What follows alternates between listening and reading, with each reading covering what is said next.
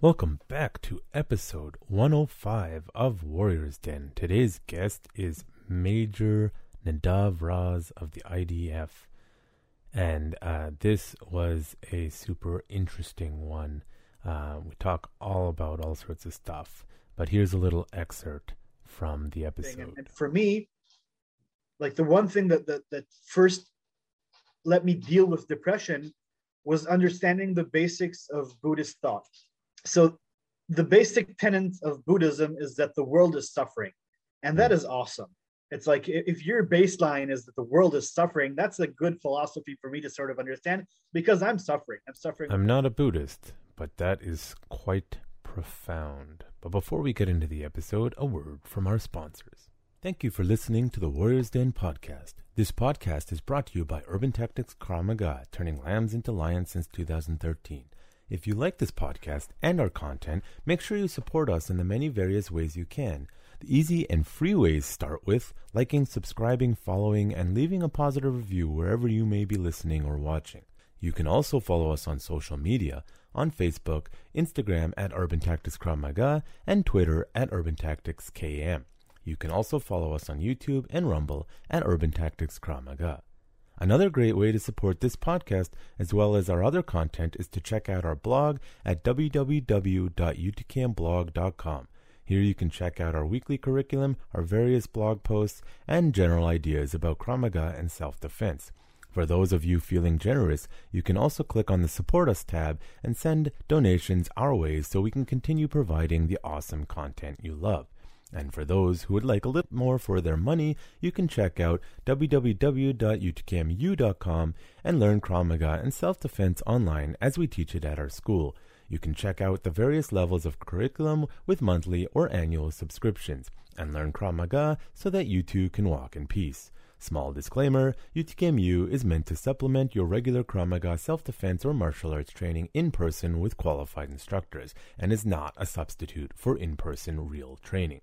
And for those of you who want to look as good as I know you feel, you can always check out www.utkmshop.com where you can check out and buy the latest UTKM merch from us. Warning, wearing UTKM merch will not turn you from a lamb to a lion. To start your transformation from lamb to lion, you must start your training journey today.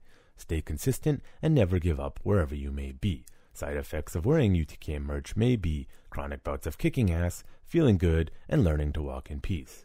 And of course, if you are in the Metro Vancouver area, come train with us in person. Sign up at www.urbantacticskm.com. I would love to help you on your journey from lamb into lion. And now, back to the episode. Welcome to this episode. This was a really awesome episode for me. It got quite deep in depression, PTSD, philosophical ideas, IDF, Israel, counterterrorism. So Major Nadav Raz is someone that you probably would have never heard of. He doesn't run some major organization. He's not in some movies. This is a common thing with people who have interesting lives with interesting stories. If they're not on a show like this, you would never hear about them. I was fortunate enough to see him on another show. I'll just give you a quick show sharing here. So you can see this is the Nir Maman running an interview with him on the Canadian Tactical Officers Association interview, and I heard him talking about PTSD and counterterrorism, of course, but the way he framed PTSD and aggression, which we talk about in this episode, I found fascinating. So I asked him to come on. And in this episode, we explore all sorts of things from his experience starting in the infantry Nachal Brigade to being invited to teach counterterrorism from a perspective of infantry, which he did for 20 plus years. He now teaches civilians how to defend themselves against unwanted violence in various areas of Israel. But like many Israelis, he went to the Far East, Asia, China, etc., and he found Buddhism, which helped him with his PTSD. And that is a large part of the conversation, is mental health, PTSD, his experience. We do talk about counterterrorism towards the end, and we dive deep into this topic, both my personal experience with mental health and depression and his, including how he got PTSD, where he was almost shot by a supposed ally after being under fire continuously for several days. So it was a awesome conversation. I hope you get as much out of it as I did. Enjoy. Krav Maga is not just a self-defense system, it is a way of life. Warriors Den is a podcast for Kravists, fighters, martial artists, warriors, politicians, and general citizens. Consider this. The society that separates scholars from its warriors will have its thinking done by cowards and its fighting done by fools. Thucydides. Your host, Jonathan Fader, talks to guests in an open and uncensored format about their fights, their philosophies, and their lives. No topic is taboo, and the conversation may start in one place and end in another. As the quote suggests, you cannot separate the warrior from the politics and the world around them, as a true warrior must be a student in all forms of art and science.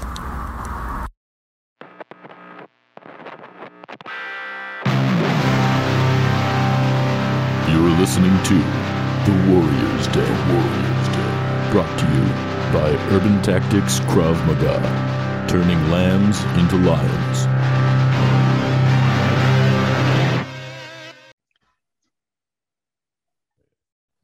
So I am with Major Nadav Raz of the Israeli Defense Force today. How are you? I'm good. And you? I am doing great. Time difference is always fun. You actually gave me a good time difference. I had to get up at 2 a.m. once to do an Israeli one before. So I appreciate the good time.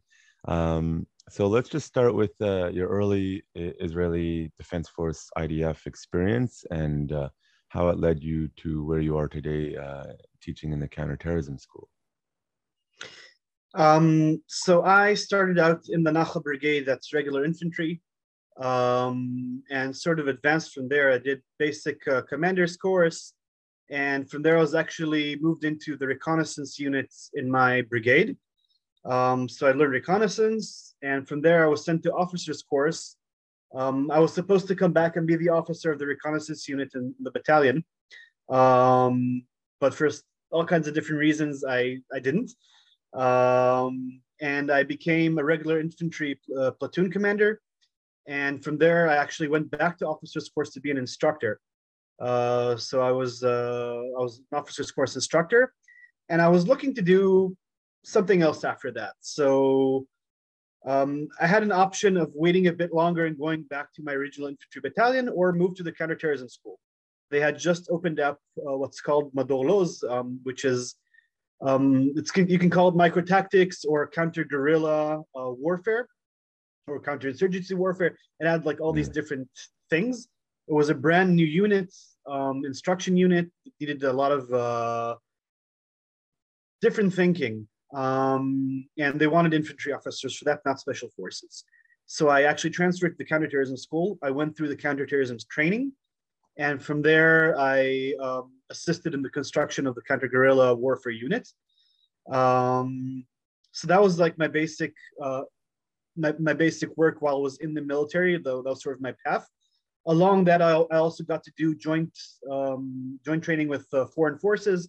I was actually in charge of foreign force training in the counterterrorism school because of my English mostly. Yeah. So I used to train Marines, Delta, all kinds of different special forces that came through Israel on their way to Afghanistan and Iraq. I also worked with the Center for Lessons Learned. That's an American military institute that basically brings all kinds of majors and generals to learn lessons from the Israeli military. So I got to work with them a bit. And that was my basic military service. Along that time, while I was in the infantry, I also was in combat, and I suffered from PTSD as a consequence of that combat. So that sort of moved along with me also. And eventually, after a couple of years in the military, I decided to leave the army, and I spent some time in monasteries in the Far East studying Eastern religion and meditation, that kind of stuff. And when I came back for my reserve duty, I became the commanding officer of the School for Settlement Protection, which is a counterterrorism school for civilians under the IDF, which is basically what I've been doing for the past 18 years, training civilians in counterterrorism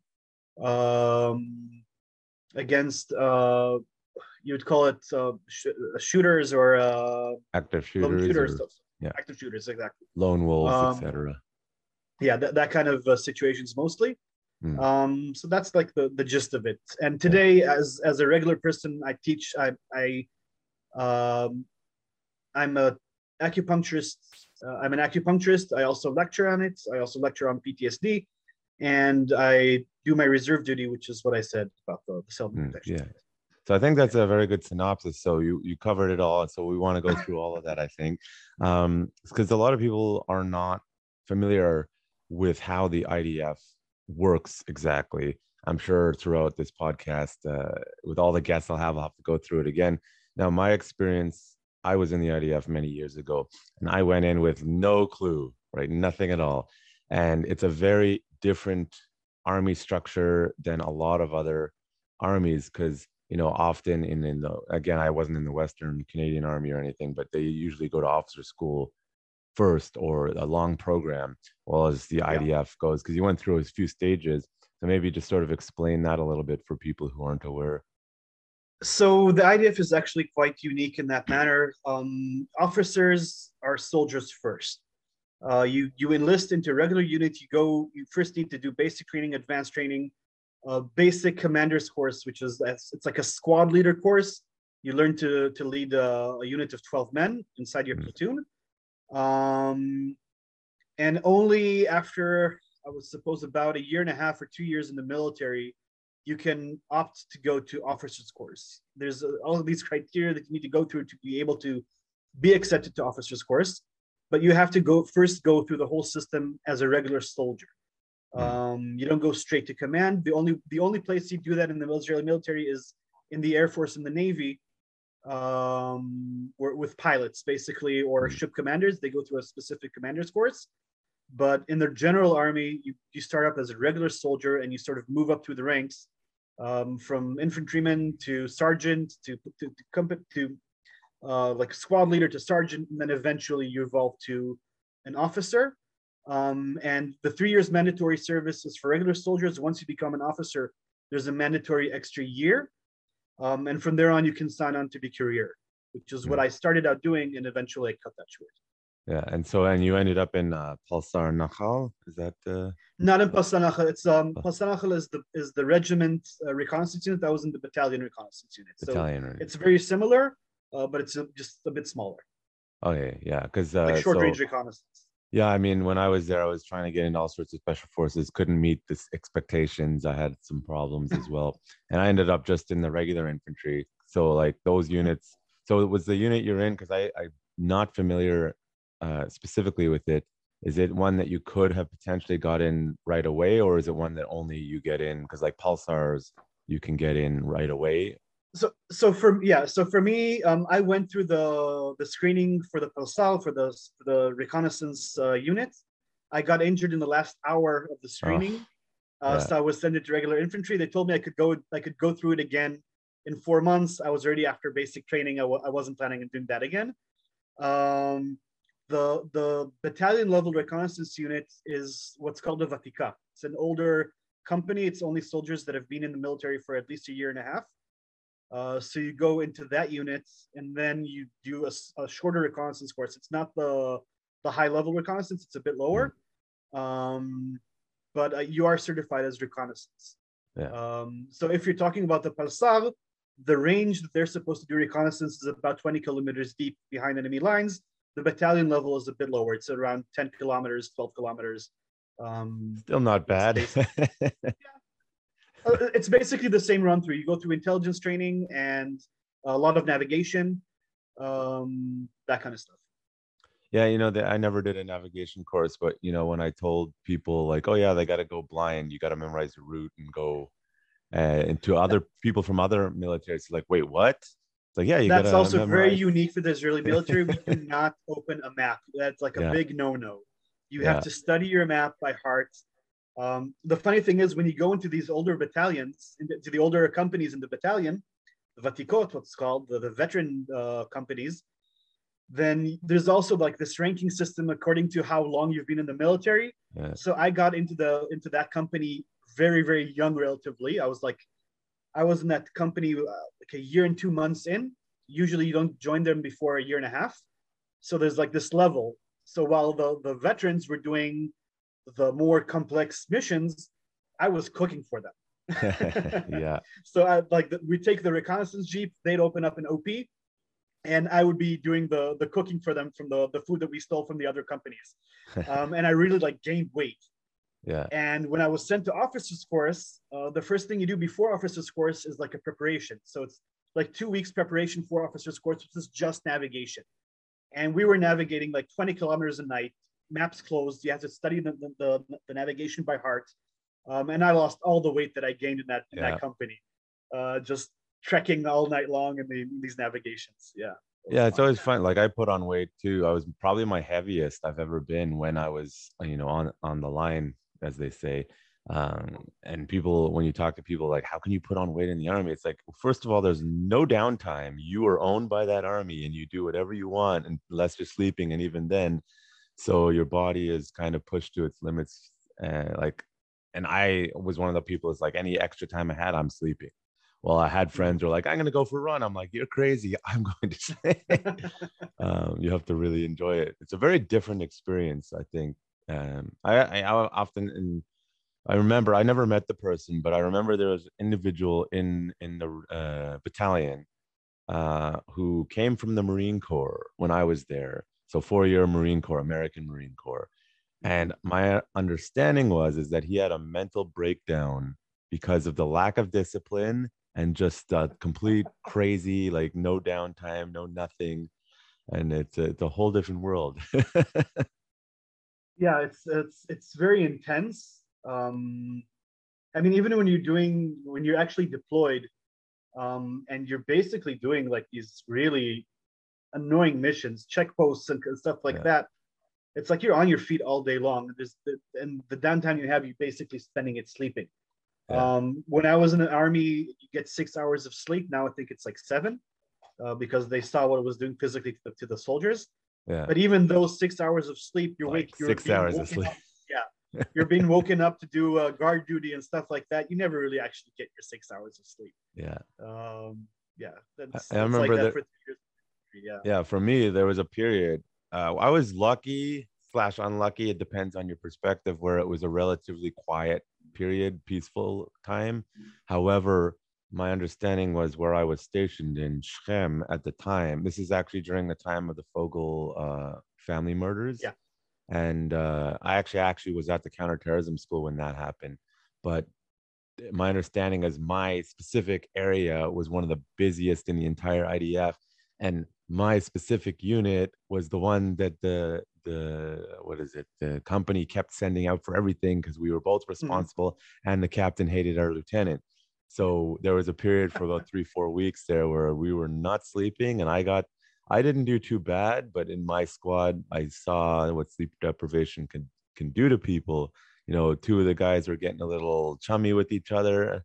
And, one guy started not talking to anyone. I think I started talking to myself and talking about myself in third person, just for weeks on end. And it's like a crazy experience there for sure. Yeah. Well, for my whole ordeal with the whole post-trauma thing, was eventually partially because I hadn't slept in like 3 nights. We were in combat for a couple of days with no sleep. And yeah, that does it to you. Yeah. So before the combat situation, how long were you? Oh, first of all, what was the year you enlisted as required? I enlisted in 1999, and I left the military at the end of 2004. 2004. So, and you were an officer by the end of that point, or not yet? Yeah. I was a lieutenant when I left the military. All right. So then, man, I can't remember the dates. So which of the many wars did you enter? So as a regular soldier, when I finished basic training, Israel left Lebanon. So that was the Lebanon retreat or leaving of Lebanon. And a couple months later was the beginning of the Second Intifada. During that time, we also had 9/11, which was very, I was an officer's course at the time. That really affected us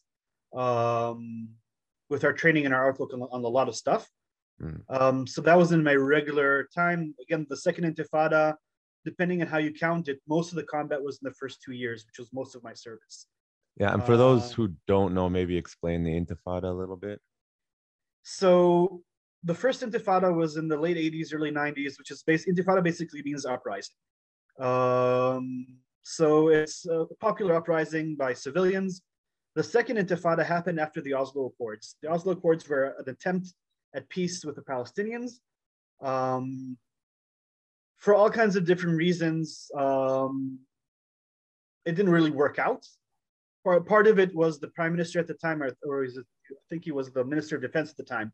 Ariel Sharon went up to the Temple Mount, and that caused some rioting. And that sort of escalated, along with a lot of other stuff that happened at the time, that sort of escalated into an uprising, which after the thought was planned out. This wasn't something spontaneous. It was designed to destroy the peace deal. And basically, it's an uprising in the West Bank and Gaza that became just not regular riots, but actual combat. It turned from a point that we were doing joint missions with the Palestinian police and eventually them becoming actually our enemy. That sort of happened as everything was going. So that uprising lasted for a good couple of years until I don't think it actually officially ever ended.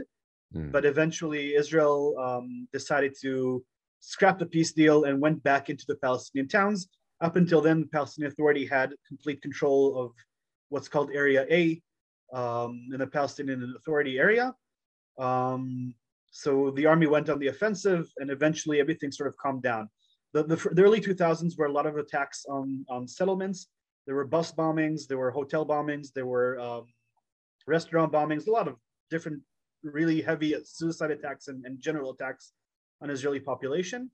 And which at around 2001 or 2002, there was a big operation that was meant to sort of calm everything down and destroy their infrastructure.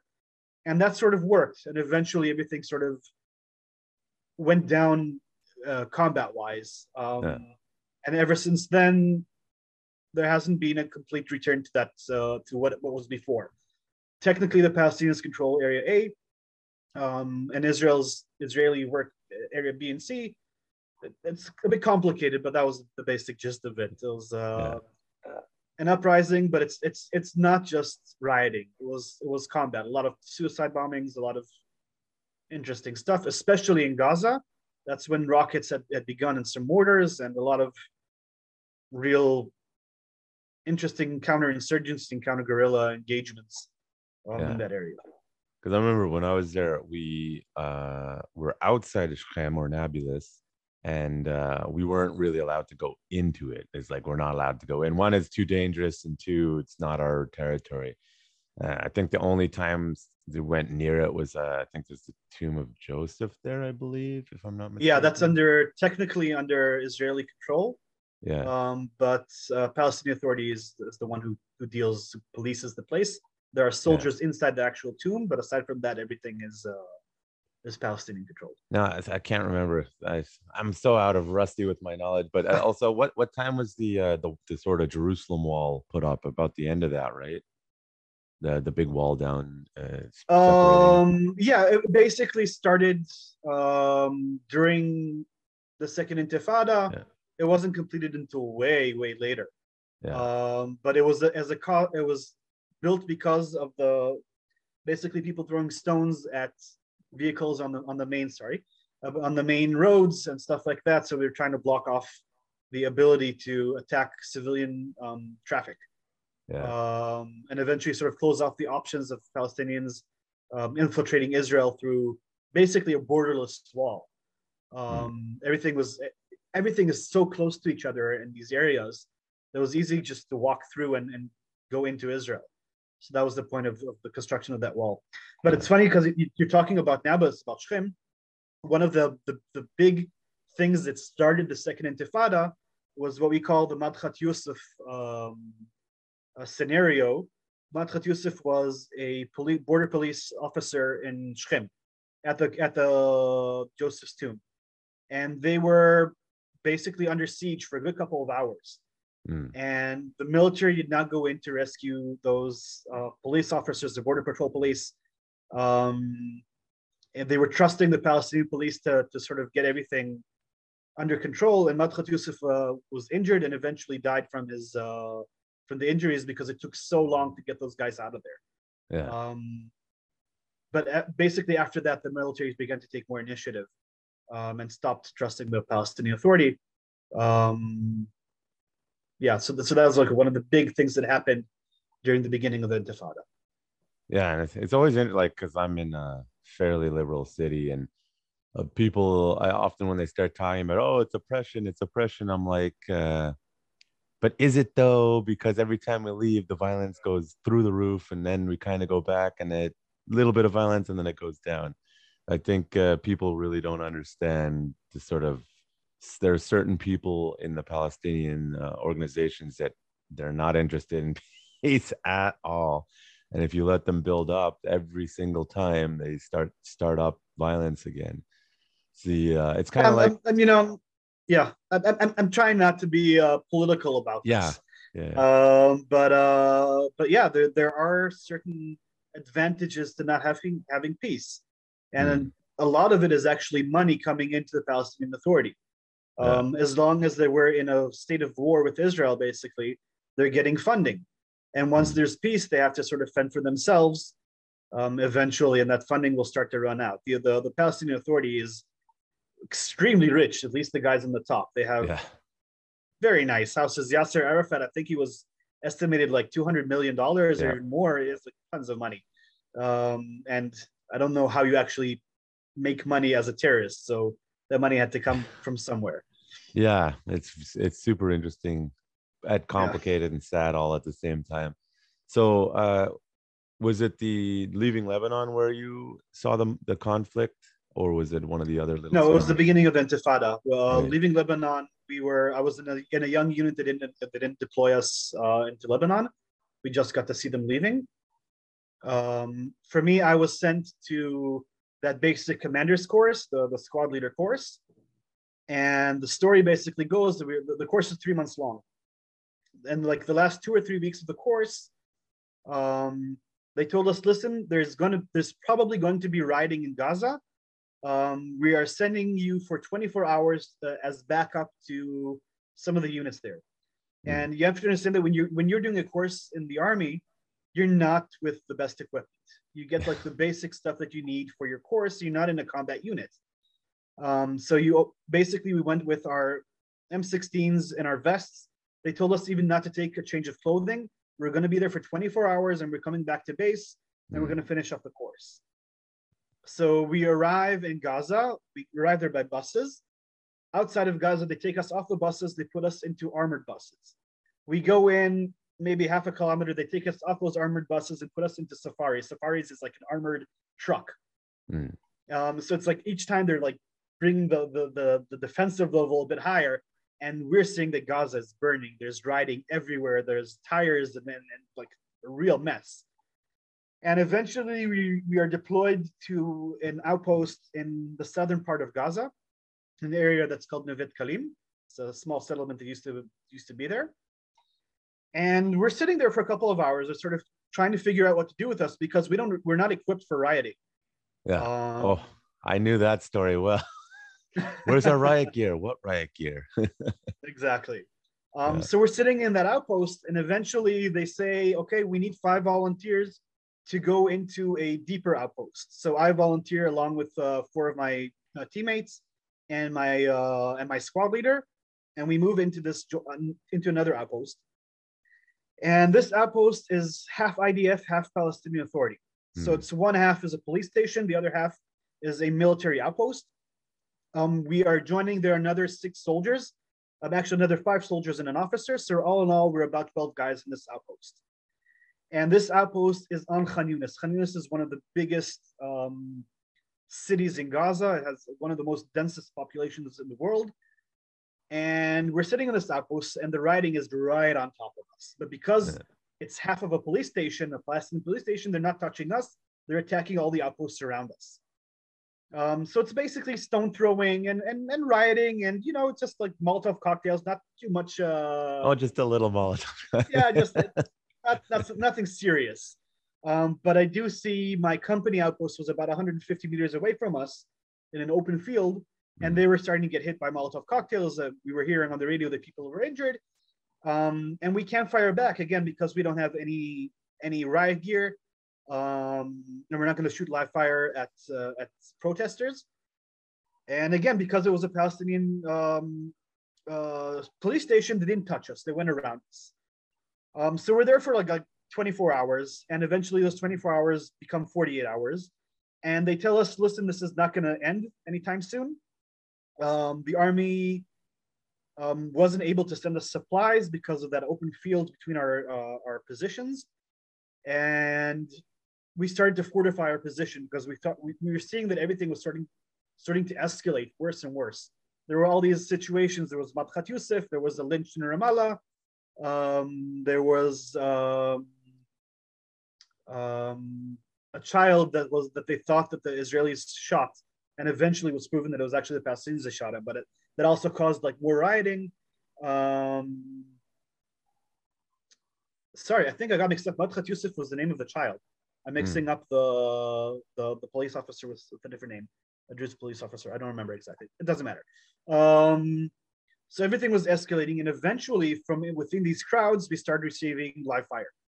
So they're shooting at us at the outpost, and we can't shoot back again because they're shooting from inside civilians.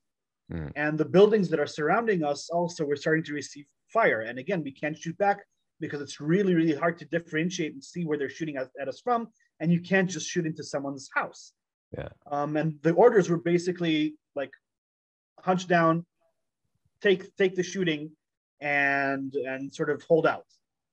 And eventually that escalated more and more. And we were given orders to be on station, be in our posts whenever there's a riot, and everyone needs to be on post when they are shooting at us. So basically from about 6 o'clock in the morning till about 6 o'clock in the evening, they're rioting. And from about 6 o'clock in the evening till 6 o'clock in the morning, they're shooting at us. Yeah. So we found ourselves basically in our post for about 48, I can't really remember the amount of time. I think it was like 48 or 72 hours without leaving our post. We didn't get any sleep. Eventually we sort of paired up and we tried to sort of sleep inside our pillbox or whatever. But we were basically under fire most of that time, or dealing with whatever.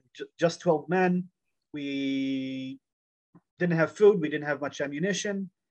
And then like the last night of that whole situation, I was hit by a sniper right above my head, like dinged right next to my helmet. And then my position was hit by an RPG. It was a good post, so nothing happened to me except for some ringing in my ears. But I was allowed to go and rest for a couple of minutes, I don't remember minutes or hours, but they allowed me to go down out of my post and go rest for a bit because of the explosion. And while I'm sitting in like this club room, like a television and a couch and whatever, and trying to get some rest, a Palestinian police officer crosses over to our side of the post, enters the room that I'm in, and shoots a bunch of bullets at me. Okay. He misses them all. My luck. Everything sort of like hits right above my head. And I hit the deck and I try to grab my weapon and sort of go after him. But he crosses back over to the Palestinian side, and we weren't allowed to go after him. So that was like the entire situation. And like a couple of hours later, our entire unit was moved out of that post, and we were relieved of duty there. But eventually, that whole situation it took me a couple of years to understand that it was everything had to do with that specific scenario. But I had lost my ability to sleep. I had developed a form of paranoia, and all kinds of different stuff that happens with post-traumatic stress. If it's muscle pain and anger issues and all kinds of stuff like that sort of developed along the years after that.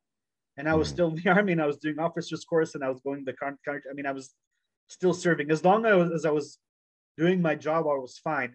It was the downtime that was problematic for me. Yeah. So luckily, we didn't have much downtime. We were doing operations after operations for a good couple of years. So Yeah, it's one thing I got out of that story, which was my experience too, is the amount of restraint that the IDF actually has is insane compared to what the image that's posted. I can't imagine like not shooting back. Obviously I did not have anything quite so traumatic or drama, as dramatic as that.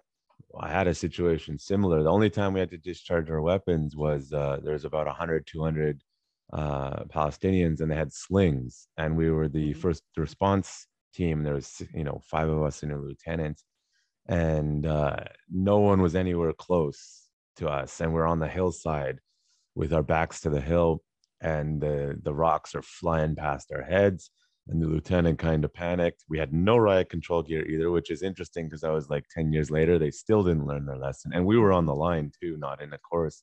Yeah. And he gave the command to our sergeant to shoot in the air. And I was like, one of us?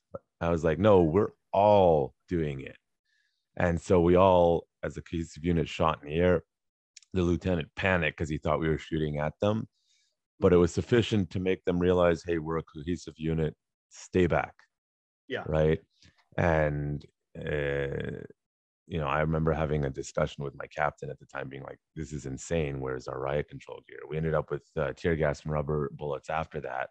No shields, because Israel doesn't apparently give those. No, we don't do those. But it's the amount of restraint that the IDF has is quite amazing.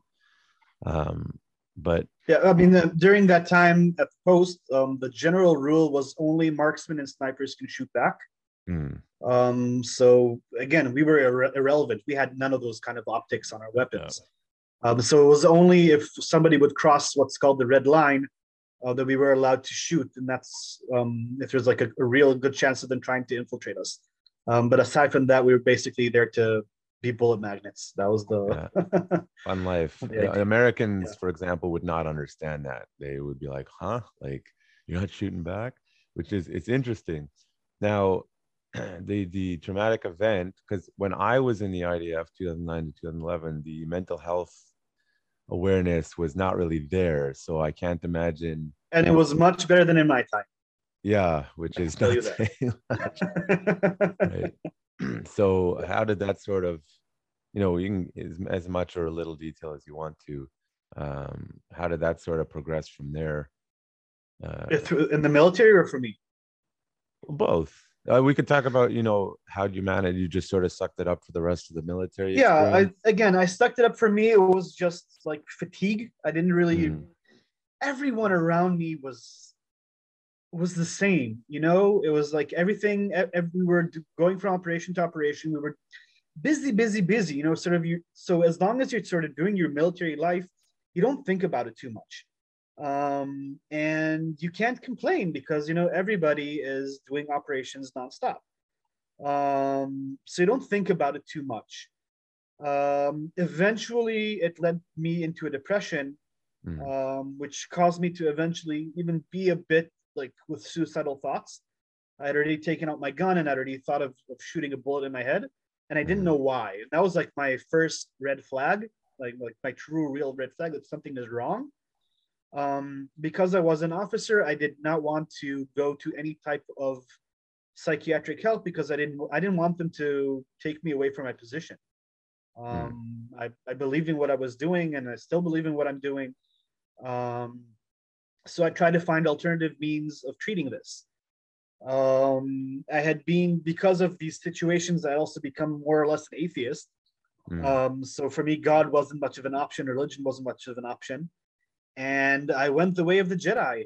I'm a big Star Wars fan, and I thought meditation could be a good way to deal with this. And that's sort of how I was introduced to meditation in general. And eventually, I just, through people that I knew, they connected me with all kinds of forms of meditation. And that's while you're still in your initial service? Yeah, this is when I was already an officer at the counterterrorism school. I had taken a couple of days off. I was able to use some of my free time, which I'd never used during my entire military service. And I went home and I spoke to a mother of a friend of mine who does all kinds of holistic medicine, and she sort of introduced me into that world. And eventually, she also does tikshu. I don't know what it's called in English. It's like spirit talking or whatever. And she told me that I need to learn qigong, which is a form of Chinese meditation. So I contacted my aunt who lived in Florida, and she had a school for Chinese medicine. And she says, we're doing a qigong course right now. Come over to Florida. I'll pay for the flight. Come and study meditation. So I actually was able to take a month off my military service, and I flew to Florida and I studied qigong for a month. And I came back with that and actually started practicing meditation during the military. I started teaching my soldiers also. So that was sort of my beginning introduction into that kind of stuff. Again, it was mostly to calm my nerves because I knew that's what I had diagnosed up until that point. And eventually, for all kinds of different reasons, I decided to leave the army. And that's when I decided to start treating myself a bit more in depth, and started to travel Asia, basically. The plan was to go to all the main religions in the East, study them basically, and sort of build an understanding of how the mind works and how I want to live my life. So I had spent time in Buddhist monasteries in Nepal, and Hinduism in India, and Vipassana and Zen Buddhism in Japan, and I was even studied Judaism in Hong Kong. And sort of connect to a more spiritual side of myself. So that was sort of my original path. And eventually I came back to Israel and started learning Chinese medicine, acupuncture mostly, and to be a Qigong instructor. So that sort of developed. And while I was doing that, I was actually doing, as a civilian contractor, I was teaching the military counterterrorism for most of the years that I was studying. Eventually I joined Acupuncturists Without Borders. They treat post-traumatic stress across the world for different situations, not just military. But for me, that was like, that sort of showed me that there's a focus in post-traumatic stress through acupuncture, and I started dealing with that a bit more, brought that into my own clinic. But when I was originally in the Far East during a Vipassana meditation, that's when I understood that I was post-traumatic. Suddenly I had like all these flashbacks sort of coming in. I was back in Gaza, I was back in the situation. And that's what sort of like when the penny dropped, and I knew that this was the reason, or one of the main causes of sort of how I'm feeling. And I could start processing the whole situation, because I was mad. I was mad at the world. I was mad at a lot of people. I was mad at the army, at the commanders, at my family, at a lot of people. And once I suddenly understood that, I could start processing what was going with me, what was going on inside me, and I could start dealing with it. And I began to take responsibility for my life and stop being mad at everyone else. Which is a common, I can speak for myself. Like, I've been accused of a lot of things. I know I was diagnosed with clinical depression for sure. Whether it's related to the military or not, I'm not sure, but it definitely made it worse. But I had an experience recently. I was experimenting with some substances that, based on a lot of evidence, suggested could help. And I took it and I was like, maybe I have some kind of PTSD as well, because it just made a huge shift. And a lot of research into it. Now, just to take a step back, when you sort of introduced Qigong early on in the IDF, because back then it's not popular, that kind of stuff, spirituality, meditation. It still is not popular in the IDF. So I imagine it wasn't received received well. It was probably like, why is this guy doing this? Well, I'd mostly done it with my men, with my soldiers, and it was completely voluntary. Nobody had to do it, but there was a lot of intrigue about it. I had spent a lot of time reading Eastern philosophy at the time. And sort of that got me into that field. And it was just like interesting conversation. It was like doing something completely different. It's like we're on the range, we're doing all that stuff all day long. And suddenly here comes Nadav, and it's like, let's do half an hour of just sitting meditation or moving meditation. let's play with our energies a bit. So it was more like a fun activity to do. Eventually, I developed that actually into sort of like a system within combat. But at the time, it was more of like a thing you sort of do with that crazy officer who does that on his downtime. I was also practicing Japanese swordsmanship at the time, so that you could like see me on my downtime practicing with my bokken or with my katana. It's like, okay, there's some crazy guy in this unit, and let's see what he's all about. Were you the crazy guy? Because I heard a story. There was an officer who carried a sword into Gaza multiple times. I don't know if you're familiar with that. I don't know that story. I had done that in multiple operations when I was at the counterterrorism school, but never in Gaza. But I'm not surprised that someone did that. Yeah, it's always a character. I'm not sure what type of sword, but anyway, yeah, because I mean nowadays, we were sort of talking about it before, like whenever you introduce these sort of Eastern medicine ideas, like I'll take myself for example. I may or may not be on the spectrum. I have all sorts of freaking problems. When I was growing up, I was always like, no, the science, this and this and this and this. And now as I'm getting older, I'm, in a country like Canada, I'm very quickly losing faith in our medical system for many reasons. And I think there is a Western medicine has its place, but there is some truth to Eastern medicine. And nobody's really trying to like bridge that gap of truth, what actually works. Because people get hung up on ideologies, or hey, if I do this thing over and over again like acupuncture and it's fixing the problem, maybe I don't have a great explanation for it, but it's fixing the problem. So maybe we can accept it works and look into why it works as we go along.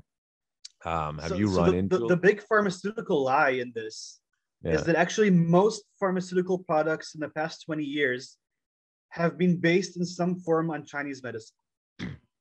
They've been testing chemicals of traditional Chinese medicine herbs and sort of making the chemical equivalent in pharmaceutical companies. Even aspirin comes from the bark of a tree in Africa, the original chemical that's used in aspirin. So, it's like this big lie, holistic and natural medicine doesn't work. It's all mumbo jumbo, but a lot of our pharmaceuticals come from there. And it's just a way of control. It's another form of control. That's the way I see it. And again, you have this medicine that's been around for, depending on who you ask, around 3,000 years. And if you're talking about Ayurveda, the Indian system, that's been around for at least 4,000 years. And if it's been around for so long and it's been systematic, you can find Chinese texts that are 2,500 years old that are still being taught. Like your basic Chinese medicine course is on those texts from 2,500 years ago. So if you're talking about what is the definition of the scientific method, it's observation and seeing if stuff works. The fact is that we don't know the mechanics of acupuncture yet, but we do know that it does something. There's been MRIs and there's been CTs and all kinds of stuff about what acupuncture does to your brain. It changes your wave functions. It causes hormones to be secreted. There's like a lot of stuff that happens when you're doing acupuncture. We just don't know what the mechanic of inserting a needle and how that sort of sends a message to your brain, but it's systematic. I can tell you exactly what the outcome of me inserting a needle to your body will do. And it will always happen. It will always be the same thing. So yeah, I mean, again, I don't approach holistic medicine or even Eastern religion in a hippie form. I am very logical minded. If we're talking about Buddhism isn't even a religion. It's basically a psychological philosophy about the way our brain and the way we basically view the world objectively. It's what causes us to think and do certain things in an objective, controlled manner. The whole idea of vipassana is the translation is observation. I think that's the right translation. But it's basically observing your mind and observing your reactions to situations, and it's very methodical. It explains how your eye senses, how your smell senses, how your hearing, how your touch, all these things come together and create your reality of the world. And again, it has nothing to do with a god or a deity. It's just psychology. And that's like a common denominator in all these Eastern religions. You can always take the God factor out, and you still have a ton of stuff inside there. Yeah, I mean, like, because back then they had, other than war and famine, they didn't, which is big things. They didn't really have many distractions. You'd sit there and master whatever you're doing. So if your mastery was learning the human body through trial and error, which is a big part of proper scientific method, you'd figure out, it's like the Greeks. Like, you look at the ancient Greek philosophers, like, I'm just getting into them now, and I'm like, Yeah. like, holy crap, they were so ahead of their time, and we lost it because these guys were just sitting there thinking. Or you look at early astronomy, they literally sat there every night, probably a glass of wine, look at the stars, do the map. Next day, same thing, and then eventually they mapped the stars to a degree of accuracy that we can only, like, it's hard for us to imagine how they did without all the technology. Because they had nothing else to do. Yeah, boredom is the driver of all innovation a lot of the time, right? It's kind of funny because, like, for me as a shooting instructor, there's a lot of physiological elements to the way you hold your weapon and what the effects of the gun does to your body and how your muscle systems work. And, like, for me, I can see by the angles of someone's foot, I can see where he's going to be hitting on the target, because there's a whole muscle system that sort of goes around it. And when I started studying Qigong and gotten like deeper into that, I could see the muscle systems. There's sirens outside of my house here. I could see during Qigong, like, how my different muscles moved and what are the effects of these muscles. And I could take that principle and take it into shooting, or take it into Krav Maga, or take it into any physical form. And you can see that when you're sort of like completely inside that field, that, like, this is what you're doing, you're dealing with the human body, you can, like, really dive and see, like, all these intricacies that you can't see on day to day. If you're being taught how to shoot a rifle, you can't really understand what they're talking about, muscles and muscle reaction, until you sort of dive and do that for, like, intensively every single day. And not only do it, also think about it. It's like, okay, let's see, this is the stance. Where is the energy going? Where is the energy dispersing? If I change my footing, if I change my stance, what will that do to my shooting? And you can take that also into any type of martial art. As I said before, I was doing Japanese swordsmanship, mostly Kenjutsu and Aikido. And I was able to use Aikido in my shooting discipline. So it's like really interesting ways of observing the human body and how it functions. And only when you go into these disciplines, you can sort of get that kind of stuff. Yeah. Reading it on Wikipedia or whatever, that doesn't do anything. Which creates an interesting dichotomy. It's like ironic, because if I say, hey, I talked to this guy who's a counterterrorism instructor, but also does Qigong and meditation, a lot of people are like, that doesn't make any sense. So how do you rectify those two worlds? I mean, it makes sense to me, but to the traditional ideology, it's like, that is, people think they're totally counterintuitive. Well, it started with a discussion I had with the head Lama of a Buddhist monastery. So I'm sitting there, and the whole Buddhist philosophy is like, don't hurt other people. That's like the basic of Buddhism. It's like, don't injure people, don't hurt them, not mentally, not physically. And I was having problems. I was struggling with that concept because I'm a counterterrorism. That's what I've been doing for the past couple of years. And I sat with him and I talked, and eventually we reached this point where he tells me, if you're walking down the street and you see someone else being attacked, it is your moral obligation to stop that attack. You do have the right to hurt someone in order to stop something worse. On a karmic level, there's all kinds of different stuff that happens there. There's all the rules of karma, but essentially there is a sort of moral obligation to do that. So my focus when I talk about counterterrorism fighting is I focus on defense. The way I sort of compensated is that I don't talk too much about attack. The unit that I deal with is mostly defense. It's mostly civilian protection. I don't deal so much with raids and attacking enemy targets and stuff like that. So that sort of helps me with my moral issues. But again, if I take it even more in a more like philosophical direction, when you're thinking about some of the greatest warriors in history, they were Shaolin monks and samurais. These are all people who were dove deep into the philosophy of Buddhism, and specifically Zen Buddhism. And their outlook of combat is not to go into combat with aggression, which is something that is taught in the IDF quite heavily, but with a clear and conscious mind. If you're talking about samurais, it's the understanding that you're already dead. And from there, you can sort of traverse combat without thinking about dying because you're already dead. For those about to die, we salute you. Though that's gladiators, but same concept. Yeah. But it's the same idea. And you're talking earlier about like people honing their own art. So again, if you're a swordsman, if you're whatever, you're spending hours upon hours training, but they're not just training to be the best swordsman. It's also a philosophical path. Zen basically says, do everything with a conscious thought. You have to be in the here and now at any single point in time. And when you're in the here and now, your mind clears, you become calm, and you can do things.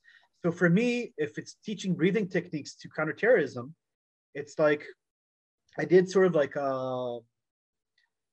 a test on a couple of units.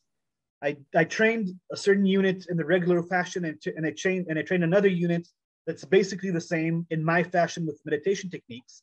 And what I found is that the units that were taught on aggression, when they're going into a surprise action drill is that they're going into an arena where they don't know what the targets are, where they're going to be. It's live fire, completely surprise, and they have to go through this sort of like path and neutralize their targets without hitting civilians.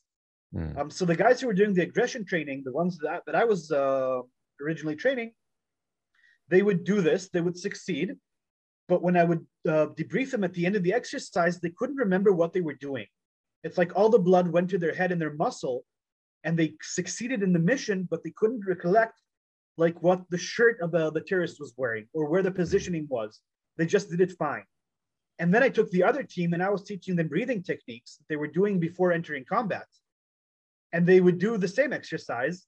They may do it like a second or two slower than the other team, but they could tell me exactly the entire situation. They could remember the civilian, where he was, what he was doing, what he was holding, what the terrorist was holding. It's like the amount of detail that they were able to absorb during that exercise was significantly higher. So that's the same idea. If you're going into combat, you want to be able to assess the situation in the best way. And if you're doing aggression training, you're basically focusing all your blood into your muscles, into like tunnel vision. And that's not what you really want in combat, especially not in more complex combat. Yeah. Sometimes it's necessary when you're one-on-one, but not when you're dealing with team exercises and stuff like that. Yeah, I really want to get into this because, I'm not in the biggest city, but a lot of people, they come into Krav Maga with the idea that I'm going to kill. I heard this is the deadliest thing. I heard that, and the way I approach it is not what people are used to, because I am integrating a bit of that sort of, let's discuss the world around us, let's discuss the psychology, and it really turns off a lot of people. One, because it's some of the things I say they don't really like, say politically, but even if I'm just talking about difficult topics, I want them to understand.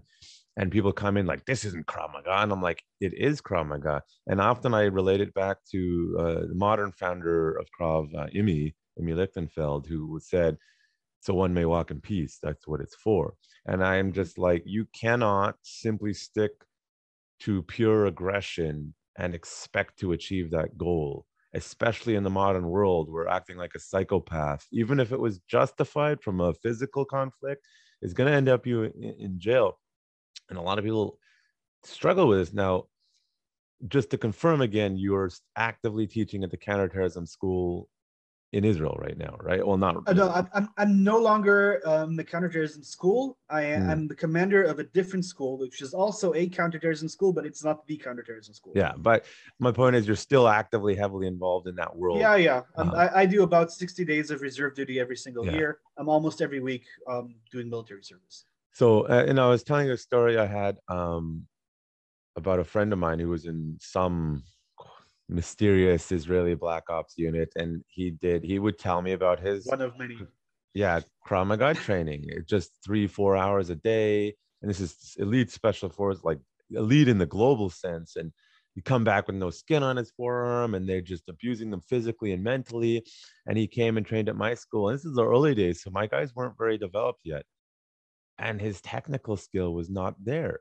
So maybe talk about how the Krav Maga training is done in the counterterrorism world, and then sort of relate it to what you started teaching and why it's important to make that shift. So the first thing you need to understand is that any martial arts needs time. You need time to be able to develop the skills and to be able to develop the muscle memory and all that kind of stuff. So most counterterrorism qualification courses are 3 to 5 weeks long. That is not enough time to actually teach Krav Maga. Mm. The main focus of Krav Maga in counterterrorism school is to change the mental state of the soldier. It's the idea is to break you down as a regular human being and make you an attack dog. That's like the main focus of Krav Maga and special forces. So like the first couple of days of Krav Maga have nothing to do with Krav Maga. It's basically torture. You're on your knuckles, you're doing all these different exercises that are meant to make you think extremely quick, make very, very quick decisions and very, very aggressive decisions. It's all these like face changing. It's like from calm to aggressive, from calm to aggressive. That's a lot of the early training. Eventually, you go into like basic drills that you need for close combat. Like if you're a counter-terrorist and you have to go into Krav Maga, you've basically failed your mission. Something happened to your weapon, you've done something really, really bad. Right. But if you have to do it, you have to do it aggressively and handle it because somebody's on you right now. If you take the Shaita 13 Navy situation SEALs with the Marmara, when they landed on these yachts with terrorists on them, they were basically being lynched, and they moved very quickly into Krav Maga. They barely had time to pull out their guns. They were actually landing on that ship with paintballs. Funny story about that situation. I was with Netanyahu when that broke, and I saw them panic, like, okay, you gotta like go now, and just funny timing on that. And I just remember like, what idiot told them to take paintballs? Well, I have another story about that. I was working as a counterterrorism instructor in the TTC, that's a technical training college, which is part of Paintball Israel. It's like the army division of Paintball Israel, and we supplied the rifles for them to train on before that operation. If I had known why we were supplying them those rifles, I would have slapped them silly. But again, you reach a situation where you're in close combat, and you just need to be hyper aggressive to sort of deal with the situation. So that's during the certification course. You're doing 5 weeks of aggression training. You're doing multiple attacker situations, basically learning basic punches, kicks, and grappling.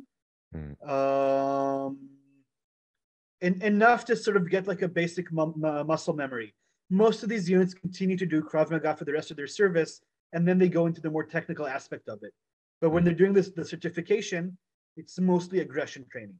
Again, and it also sort of translates into general combat. So if you're in a unit that does mostly like sneak attacks, stuff like that, that you're supposed to be quiet 95% of the time, and suddenly you're discovered, it's like how you change your mental state from being hyper quiet to hyper aggressive. So that's part of what this training sort of does to you, along with whatever else you're doing during the certification course, which is a lot of aggressive fighting techniques with rifles and whatever. But it all sort of works together along with the Krav Maga training. The entire course is built to change your way of how you react to combat, how you react to danger. And it's like if someone's going to punch you, this is not the first time you've been punched. Yeah. You don't have that shock. Like for me, I came into the unit and I was doing the 5-week certification course to sort of be accepted into the unit. I was doing it with one of the special forces. And the last day of the course was Krav Maga testing. And I was put against 4 people, against 4 guys. I was on my own against 4 guys. And that was sort of like my initiation to the counterterrorism unit. And they kicked my ass.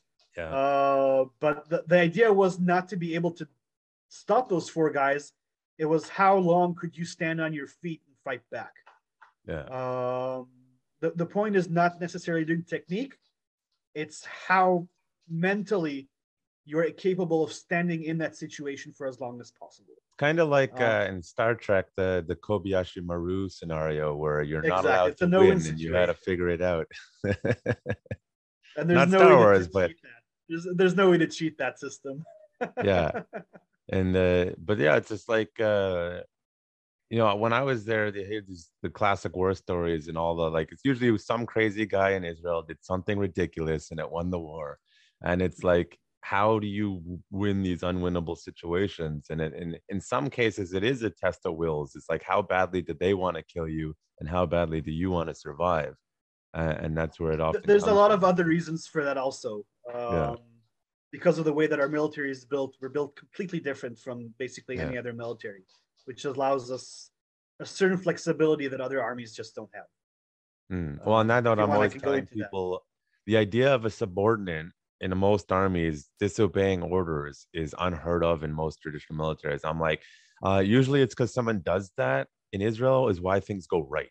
Because they're like, I'm not doing that. I'm going to do this. And it ends up being the correct decision. And then usually you're not that penalized unless it was like some immoral act or something like that.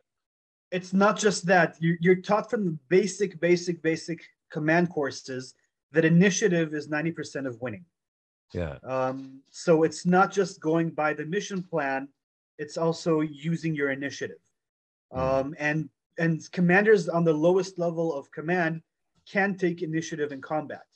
It's not completely frowned upon in the Israeli military, where in most militaries, even on a lieutenant level, you can rarely take initiative. It's like in a much higher ranks where you can sort of change positions and do other things that are a bit more unorthodox, you could say. It's a little off topic, but it's kind of like what you know, Jocko Willing, I'm sure you know. Yeah. So he talks about decentralized command. With, Joe. Yeah. He talks about decentralized command, and I think that's one of the reasons he was so successful, because he's like, I mean, granted it was special forces, but he's like, I put the people who are capable to do the job so that I don't have to babysit them constantly, and if they can't, then I get rid of them. And that sort of same concept, you see it like universally. The ability to make a decision quickly and as correctly as possible works at the micro in self-defense, and it works at the macro on big war scales war. And I think the more people try to control, the more things go sideways, if that makes sense. That's basically the reason that we won the 73 war, the Yom Kippur War. The Syrian doctrine worked on certain phases that they were supposed to succeed in. And once you reach a phase, you stop and you wait for the next phase. Yeah. And they had basically taken the Golan Heights. And if they would have just taken initiative and pushed their attack, they would have been into mainland Israel and would have lost the war. But because they're working on this phase system, they received their daily objective and they stopped. And that gave enough time for the Israeli military to do counterattacks. So yeah, it's all about initiative and understanding where your enemy went wrong and abusing that mistake. So like in Krav Maga, the concept of Retzev, it's like, just keep going. Don't let them take off the gas. You keep going until you find your exit or they stop being a threat, right? God's plan, off balance, disrupt. Yeah, I always try to approach from the micro, because it like the person to person, because if it can't scale up, then it's probably not the best strategy overall, because it needs to be able to pivot at all levels. And that is a very Taoist way of thinking, by the way. which I am not. I'm just a guy. It's funny. I was saying to one of my students the other day, like, oh, I was listening to this book called Beyond Infinity, David Deutsch, and one of the chapters was just straight up one of the dialogues of Plato, and I was just saying, oh, I really like that. I need to listen to the whole thing. And they're like, wait, you've never listened to that at all? Because you teach like the Socratean method. And I was like, I guess like I don't know. It's just lived experience, and you start with open mind and taking all the stuff, and eventually you start to see the patterns, how everything connects, right? So I mean, I think you did that too, where you're connecting the Eastern medicine and everything to counterterrorism, which is one of the reasons I want to talk to you, because when I heard you say that you don't like the term aggression with regards to teaching Krav Maga, and that's like blasphemy in the Krav Maga world. So what do you, I mean, I think you covered a little bit, but maybe expand on that a bit more. Well, again, I don't deal so much with Krav Maga. That's not so much my field. I do mostly weapons training. Yeah. But again, I find that when you are focused on aggression means you're taking that adrenaline dump and focusing it on your attack ability. It's like all that blood, all that stuff is going into a very narrow focused attack path, which is very good if you're doing one-on-one. But if you're with multiple attackers, you see the way your body functions is actually you have a certain amount of blood in your body, and it goes to different systems. And the more your body goes into your muscles, the less you have for cognition. So if you're keeping your muscles more relaxed, you're less in this thing, you're sort of more in like a relaxed phase, allowing the blood to circulate a bit better, then you're spending more blood that will go to your cognition, to your mind. And because of that, your vision, you can keep your line of sight. So like the less blood you have in your head, the smaller your line of sight becomes. Yeah, tunnel vision. So tunnel vision, but it's not just tunnel vision as a concept, it's an actual physical phenomenon. So if I'm in a calm situation, a human being can see almost 180 degrees. You can recognize movement at 180 degrees. You won't see what it is, but you know that it's there. But once you're losing blood to your brain and to your eyes, that vision sort of starts to close in. And in combat situations, you want combat awareness. You want to know where your enemy is. You want to know what's going on. And you also want to make good decisions. So when you're working aggressively, your cognitive ability just drops. So what kicks in? What kicks in is your training. So you're doing what you're training. Your muscle memory is what's working. But that's only good for the short-term engagement. If you're going long-term engagement, like more than a couple of seconds or more than a minute, you're going to want to understand what's going on around you, and you need blood for that. Yeah. So I approach combat in a more calm manner. Now, if you sort of look at all the World War II movies or the Vietnam movies and all that kind of stuff, you always have that sergeant or that major who's standing in the middle of a gunfight, and he's chewing his tobacco or smoking a cigar, and he doesn't give a damn about what's going on around him. That's because he's in control. Yeah. He is not in aggression. He is in a calm, Zen-like fashion, understanding that panic and being ultra aggressive doesn't help you in that situation to make smart decisions about how to handle your troops. Now, I may want that on a micro level, like my specific soldier, I may want him to be hyper aggressive, but me as a commanding officer that I need to be in control, that's not good for me. It's like the Apocalypse Now. Like, I love the smell of napalm in the morning. That guy is just like, I'm surfing in the middle of the Vietnam War. It's that's also a coping mechanism with combat in general. Yeah. It's like either you shut down and sort of allow things to happen, or like things just get much worse in your mind. Yeah. And I mentioned when we were talking before about my experience in the Army wasn't great from a mental state, but I learned so much. And one of the big observations I got out of it is people don't know how they're going to respond to that hyper stress till it happens. Because I saw many soldiers, and to be honest, we didn't see anything like you experienced, like not even close. And even when they took food away from us in training or lack of sleep, you'd see like the Spitzim, like the top student guys just collapse into animals. And there's a situation I remember. It was definitely, they did it on purpose. I think simulating the Lebanon war, where Lebanon 2, where they're like, oh, there's food coming.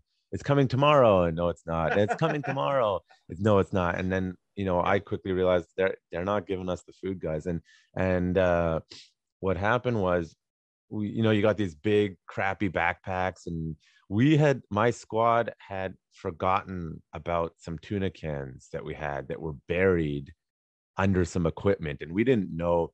And it's like 4 days in of they're not feeding us, and someone in our squad found that tuna. They're like, oh, we need to share it. I was like, don't you dare. And they're like, that's really selfish. I'm like, no, no, no, no, you watch what happens if they find out we have food after 4 days.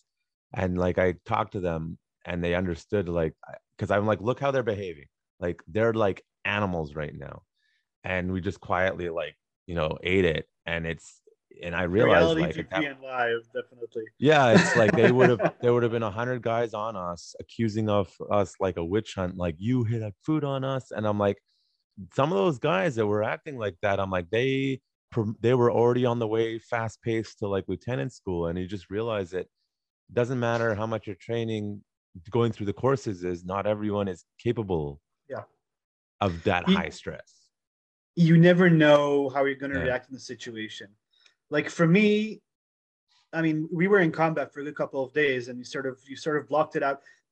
It was like the early days of cell phones, and I was talking to some friends of mine, and they started shooting at us, and I'm like, "Oh, they just began shooting. I need to turn off the phone now so I can deal with this." And they're like, "What? What's going on on your side?" And I'm like, "Click," and I'm Yeah. and I'm back into combat.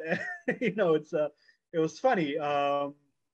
But again, like for me, it was like 2 or 3 nights of sleep deprivation.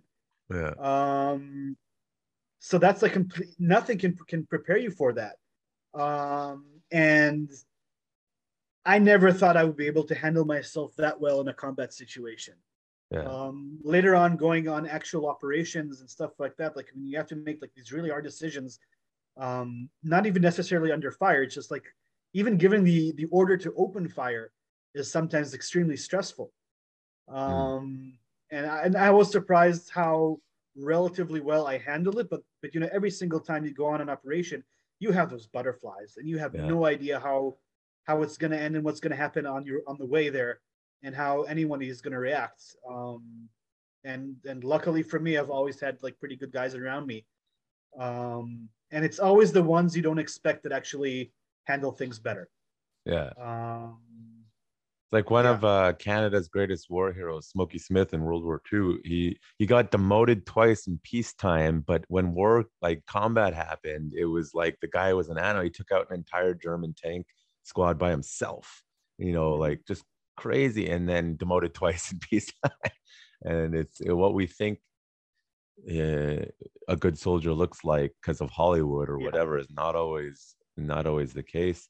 And it's I get a lot of people who come in. Vancouver is a peaceful city relative to a lot of places, but people here often are convinced that it's like, oh, it's such a dangerous city. And I'm like, no, it's not. Like, just don't go hang around in the junkie areas. And even then, they're not even that aggressive. Like homeless people in the States are way more aggressive than the ones here. Like, it's like, listen, if the guy's having a schizophrenic episode, which you can see, maybe don't walk past him. But it's not that bad. But I get people coming in, they're like, oh, like anxiety and fear and a bit.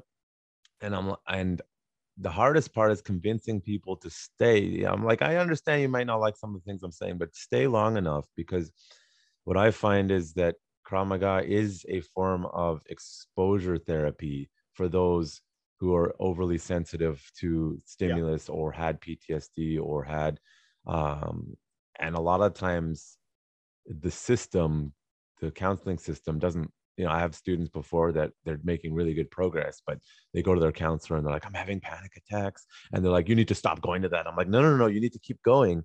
And yeah, I was actually just listening that some of the most effective forms of therapy are, you have to deal with that anxious exposure therapy, cognitive behavioral therapy, all this stuff that forces your nervous system to get used to it and calm down.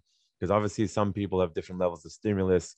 An introvert is going to be more easily triggered versus an extrovert who can take a lot of stimulus before they kind of snap.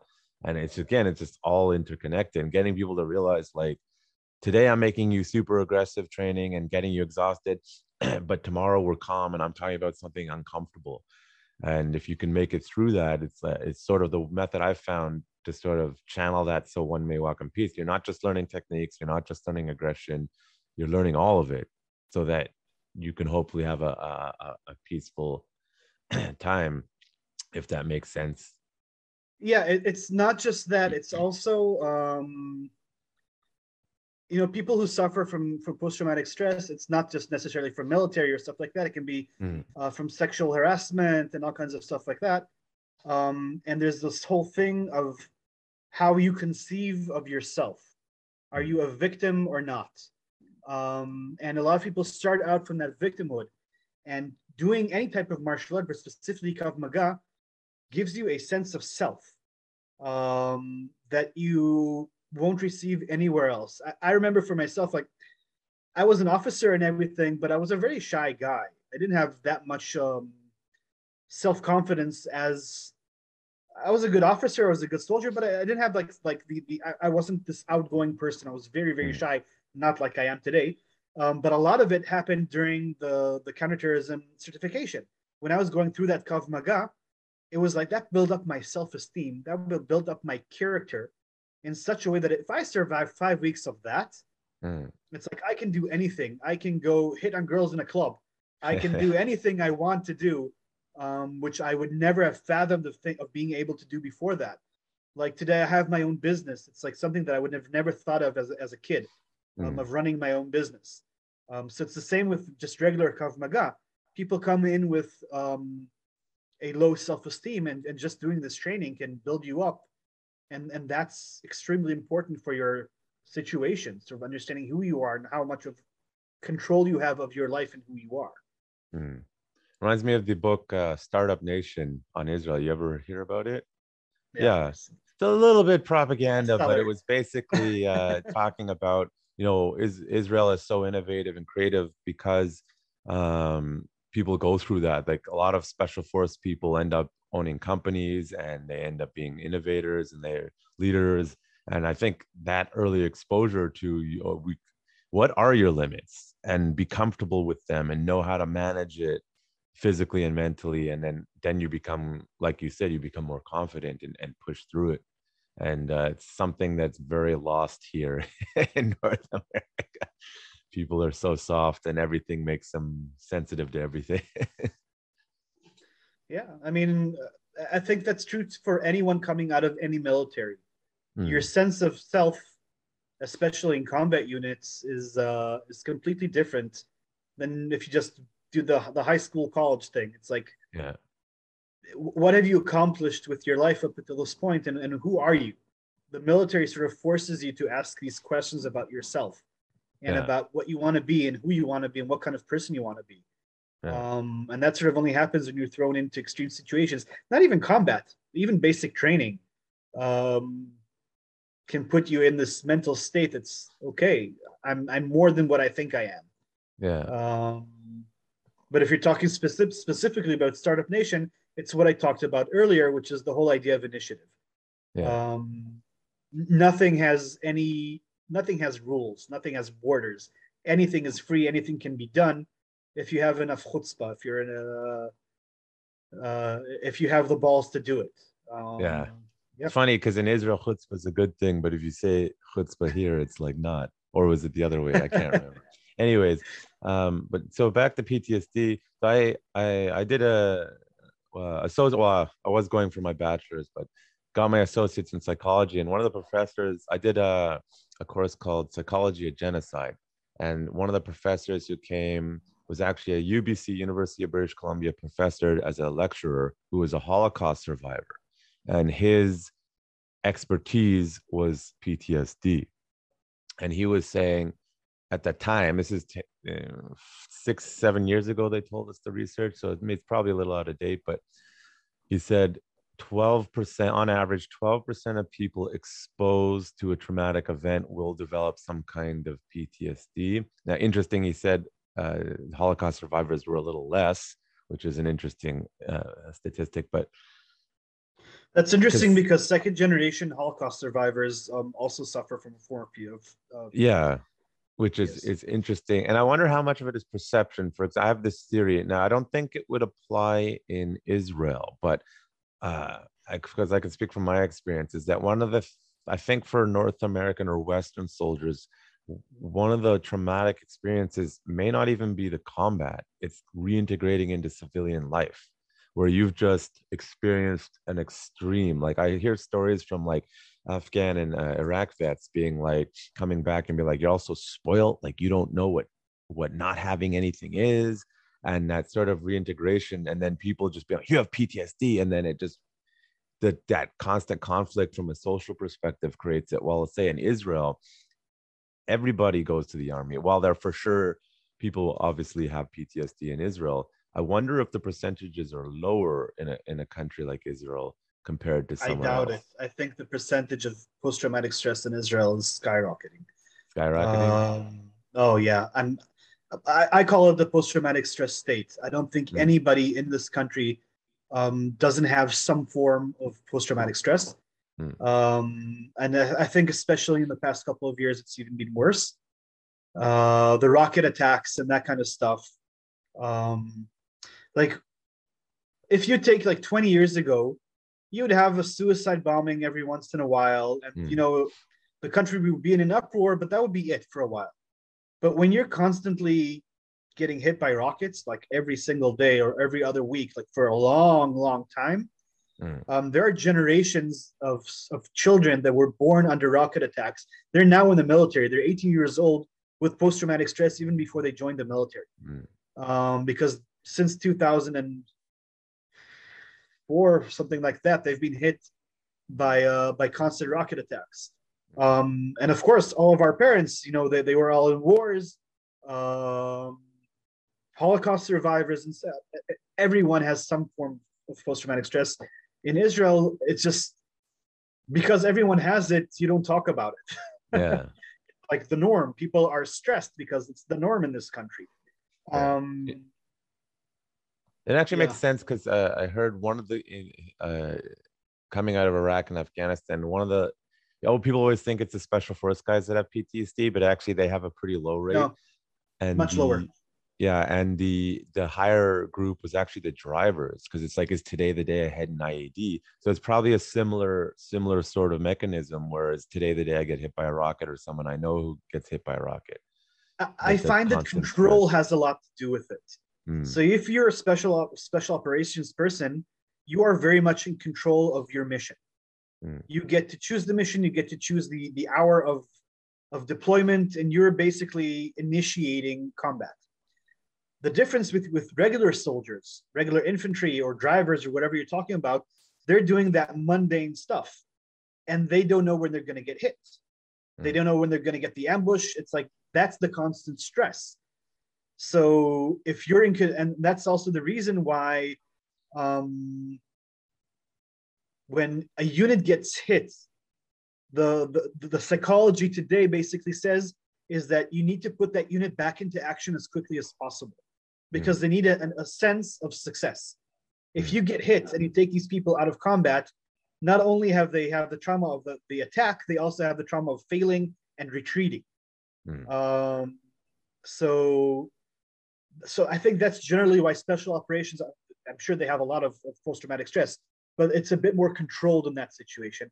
And I want to go back to something that you said earlier, and that's the changing from military life to civilian life. For me, as I said, I do a lot of reserve duty during the year. It's mostly a day here, a day there. I sort of go back and forth, but every once in a while I go into service for like 2 weeks. And my wife already knows I have post-reserve duty depression. When I go back into my regular civilian life after doing 2 weeks of intense training, it's like nothing in civilian life has any meaning. The intensity of what you're doing, the moral righteousness of what you're doing. It's like you are a complete human being when you're in the military. It's like you're working with every single aspect of who you are and what you are. And suddenly you go back to civilian life and you're stuck in traffic jams and you're doing your study or your mundane work or whatever. It's like nothing has that profound meaning like when you're in the military. And sometimes it sounds stupid. You're a grunt in some military unit, but it's still profound doing this kind of work. And like if you're talking about American or Canadian military, you're out of your country. You're going for months outside of your country doing something extraordinary. And then you sort of come back and your most stress is, will I be able to make my coffee before I leave my house in the morning? And it's a big really, stress. Really, it is for a lot of people. But again, you also look around you and people are, excuse my words, but bitching about these stupid things where you've been into combat, you've seen things, you've done things. Your complaints are nothing compared to real world problems. And it's hard to make that that differentiation as a civilian. Yeah. So I can relate to that for sure. My experience, I'm not going to say I had some grand whatever, but it's like coming back to Vancouver, one of the safest places that I can think of that I've ever been. And the stuff that my sister and my mother were complaining about, and I was just like, I was very angry. I'm like, you're all a bunch of brats. Like, you don't know nothing about discomfort. And, you know, as I said, my mental health story is, I think it's genetic. Depression runs in our family. So then you go into the military, where I did not feel supported as a Khayal Baded lone soldier. And I didn't have very many friends, and then just no sleep, and it compounded. You know, I came back, then reintegrating, and then I had a manic depressed, something triggered a manic depressive episode. And I was like, this is not normal. And that's where I started my journey to realizing something is wrong. And it's been, 10 years now since that. And I'm still working on it. Now I'm married, and my wife has PTSD. She's finally coming out about it more, and we're fixing it. And here you have two people with strong personalities who are aggressive and have mental health issues. But it's that must be fun. It is fun, but it's almost at the same time as like we both understand and we're working through the same problem together. It's a challenge, but I can say that before, so pre-army, when people would be like, I had anger problems as a teenager, or I don't fit in anyway, which makes the problem worse. But it's like, my example that I give it often with the depression is, people are like, hey, you need to be happy, why can't you be happy, why don't you do now? My baseline happiness is lower. Like what my happy appears to be not happy to a lot of other people.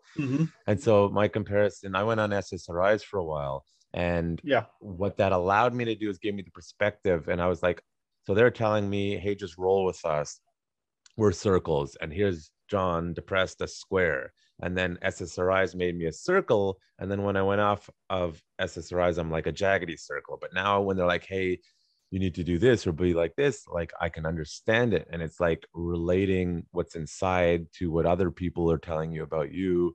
And so being, with my wife, who has a very similar personality, in some ways, she'll get mad at me for saying that, and in other ways not.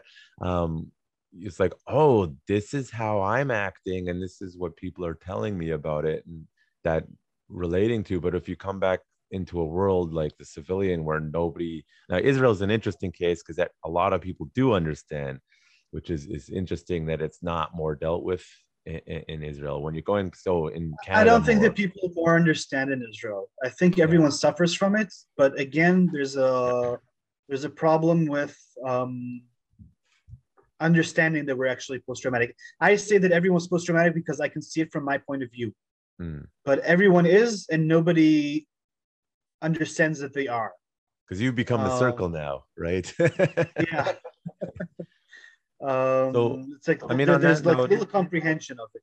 Yeah. So, because as I mentioned, when I was there, and I did see the Kaban, the psychologist, near the end. I'm like, listen, I'm older than most of these people. I volunteered. I don't have a support network. I'm not doing well. I need to get out. I've already served more time than I'm supposed to. It's more complicated with me, but I won't get into it. Mm-hmm. He's like, listen, I think you shouldn't be in the army anymore for a whole bunch of reasons, but there's nothing I can do for you other than give you this low psychological profile, which will screw you for the rest of your life in Israel. So I'm not going to do that because you're not schizophrenic or you're not anything like that. And I'm like, well, wonderful. And I imagine it's a little better 10 years later, but I don't imagine from what you're saying that Israelis still don't want to talk about it. Well, I think that the past couple of months, there was this one guy who basically torched himself in front of the Social Security because of the way that they were treating his situation. And that caused a big uproar. And there's a big change now in the Ministry of Defense with how they handle post-traumatic stress in the military. And that sort of brought up the whole conversation in general about people with this situation. So there is like more people knowing about this now, and it is talked more now, but like everything else, it will be swept under the rug eventually again, especially with the pandemic and everything else that the country needs to deal with. It's like not that important enough for people to deal with. I want to go back to what you were talking about, your how you dealt with depression and everything. And for me, like the one thing that first let me deal with depression was understanding the basics of Buddhist thought. My dog is clicking here, so you may hear some noises here in the back. So the basic tenet of Buddhism is that the world is suffering. And that is awesome. It's like if your baseline is that the world is suffering, that's a good philosophy for me to sort of understand, because I'm suffering. I'm suffering with depression. I'm suffering with whatever. And from there, they go and they say, okay, so if the world is suffering, there needs to be a cost to suffering. And if there is a cost to suffering, then let's try and break that down, understand what's causing my suffering. And you sort of start to look objectively at all these things that are causing your depression. Now, again, depression has a lot of, genetic depression is difficult because there's a lot of chemical stuff that's going on that's really hard to fight.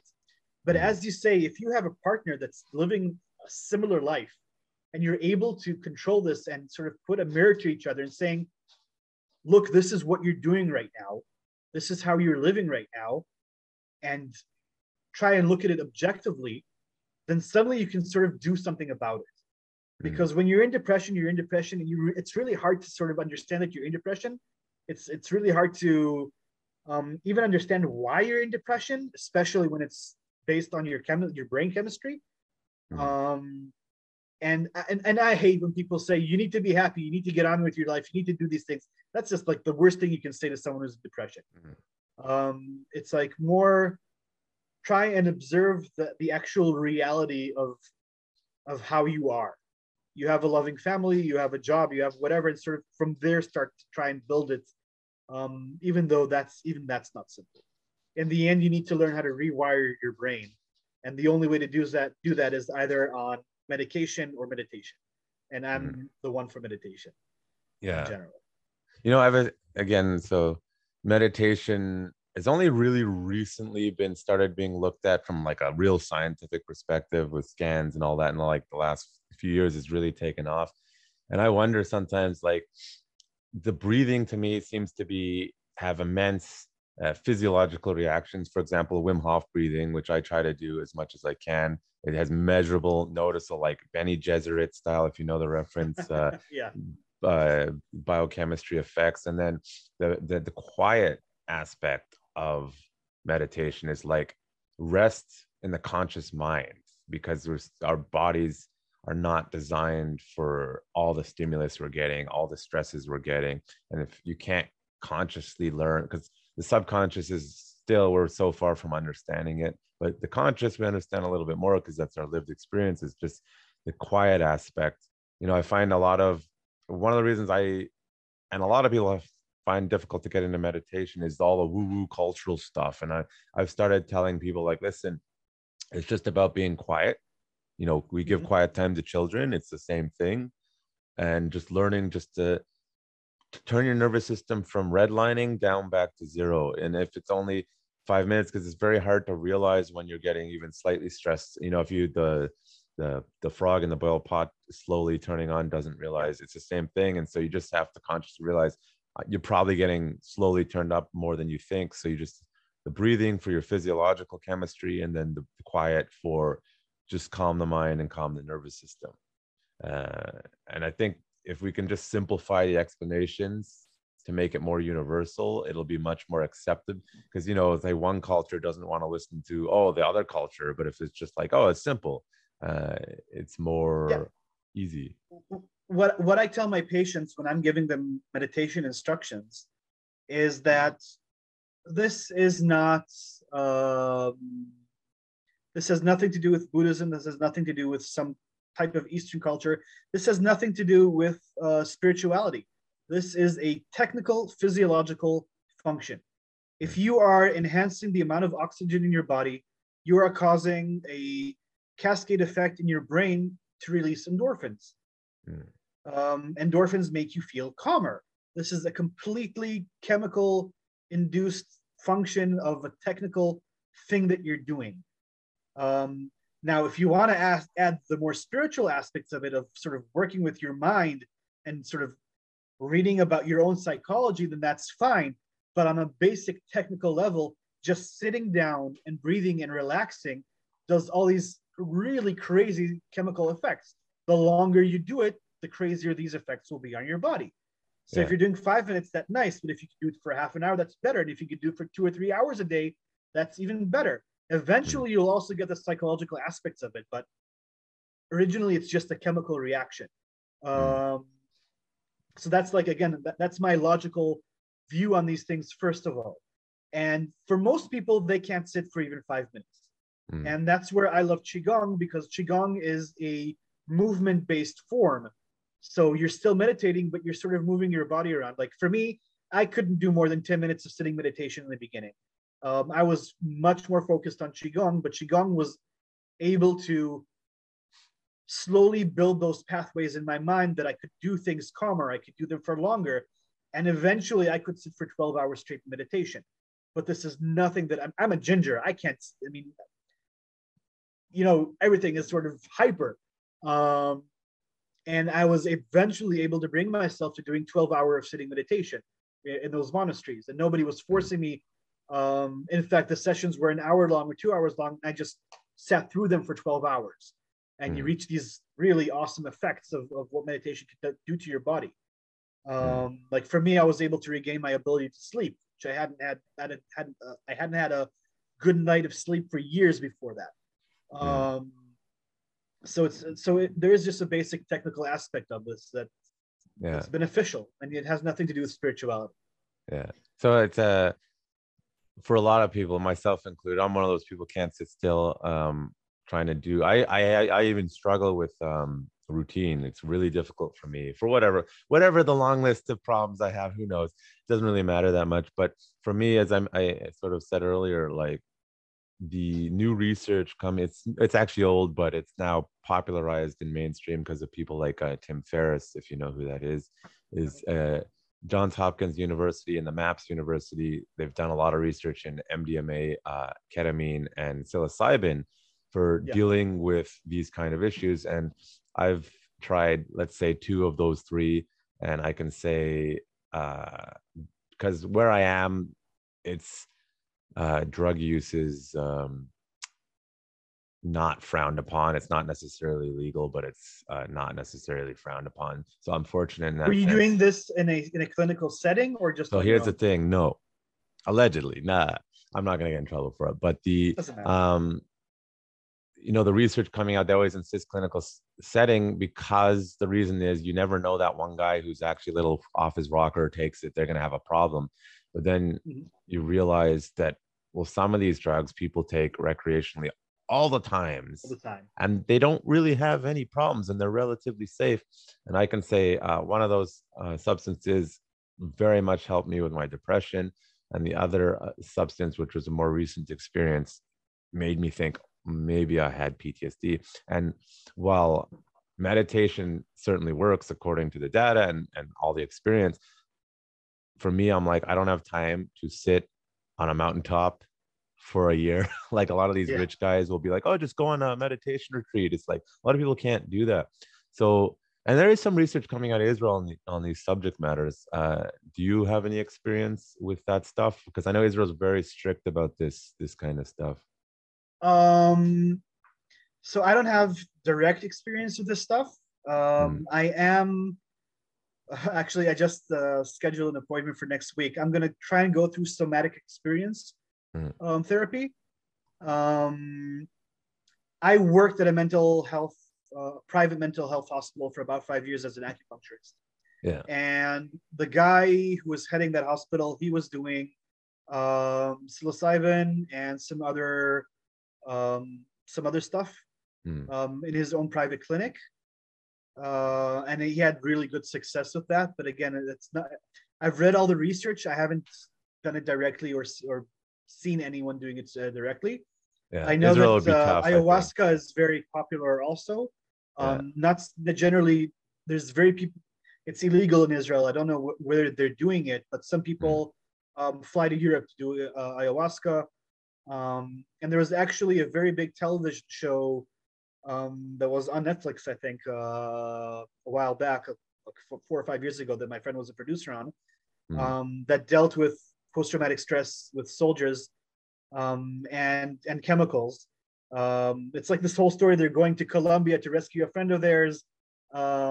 I don't know what it's called in English. I forgot the name. It's actually a really good show if you sort of want to see Israeli mentality and how we deal with stress. Yeah. Not Fauda, So, which I had to stop watching. It was too intense. No, not Fauda. Not Fauda. I need to Google to see what it's called. I'll remember this in a second. So, anyways, I don't have any direct experience, but again, I have read all the research, and I am completely for it. And I would actually like to try this stuff myself. My wife isn't happy with me going in this direction. Yeah. So I haven't done anything about that yet, but I think I would like to experience it eventually on my own terms. I have been terrified of drugs most of my life because I've seen what even recreational stuff does to people. Working in a psychiatric hospital and so forth, I know that 95% of the time nothing happens and it's all fine. But I'm scared that my chemistry will not work with that. Like for me, I did not like Vancouver is like a drug hub, if you will. It's well known. We were like marijuana was totally casual here even before it was legalized in Canada. Yeah. So I'm in a bit more of a accepting location, but like what I realized is so much of like the Reagan era anti-drug message, which was so full of misinformation, Nixon and all that.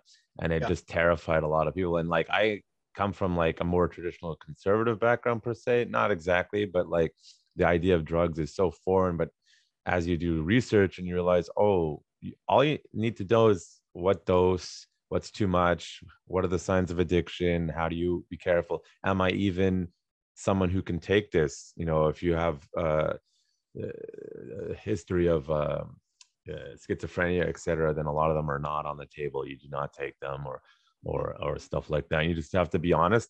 Where that goes sideways is people are not honest with themselves about, or I know what I'm doing, or they just take a huge spoonful and then they have a serious problem. Like MDMA, for example, MDMA itself, while you certainly could overdose, a lot of the horror stories you hear is from party worlds where the dealers were cutting stuff in like heroin or methamphetamine. You don't know where the stuff is coming from. That's the main problem. The pure stuff is a little bit like if you take too much, at least in my experience, it's like I don't want any more. Like I'm done. But if it's mixed with stuff, then obviously that's a serious problem. As far as the show is called When Heroes Fly, by the way. Oh, When Heroes Fly. No, check it out on the Netflix or whatever. As far as psilocybin, to my knowledge, there is no recorded overdose. You're just gonna be on the moon and Yeah. it's not a pleasant experience if you take too much, but you'll come back.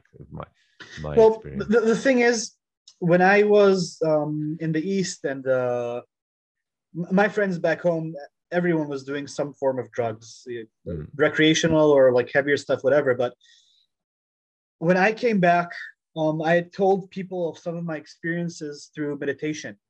And I can tell you for sure that I had LSD type of experiences just through meditation.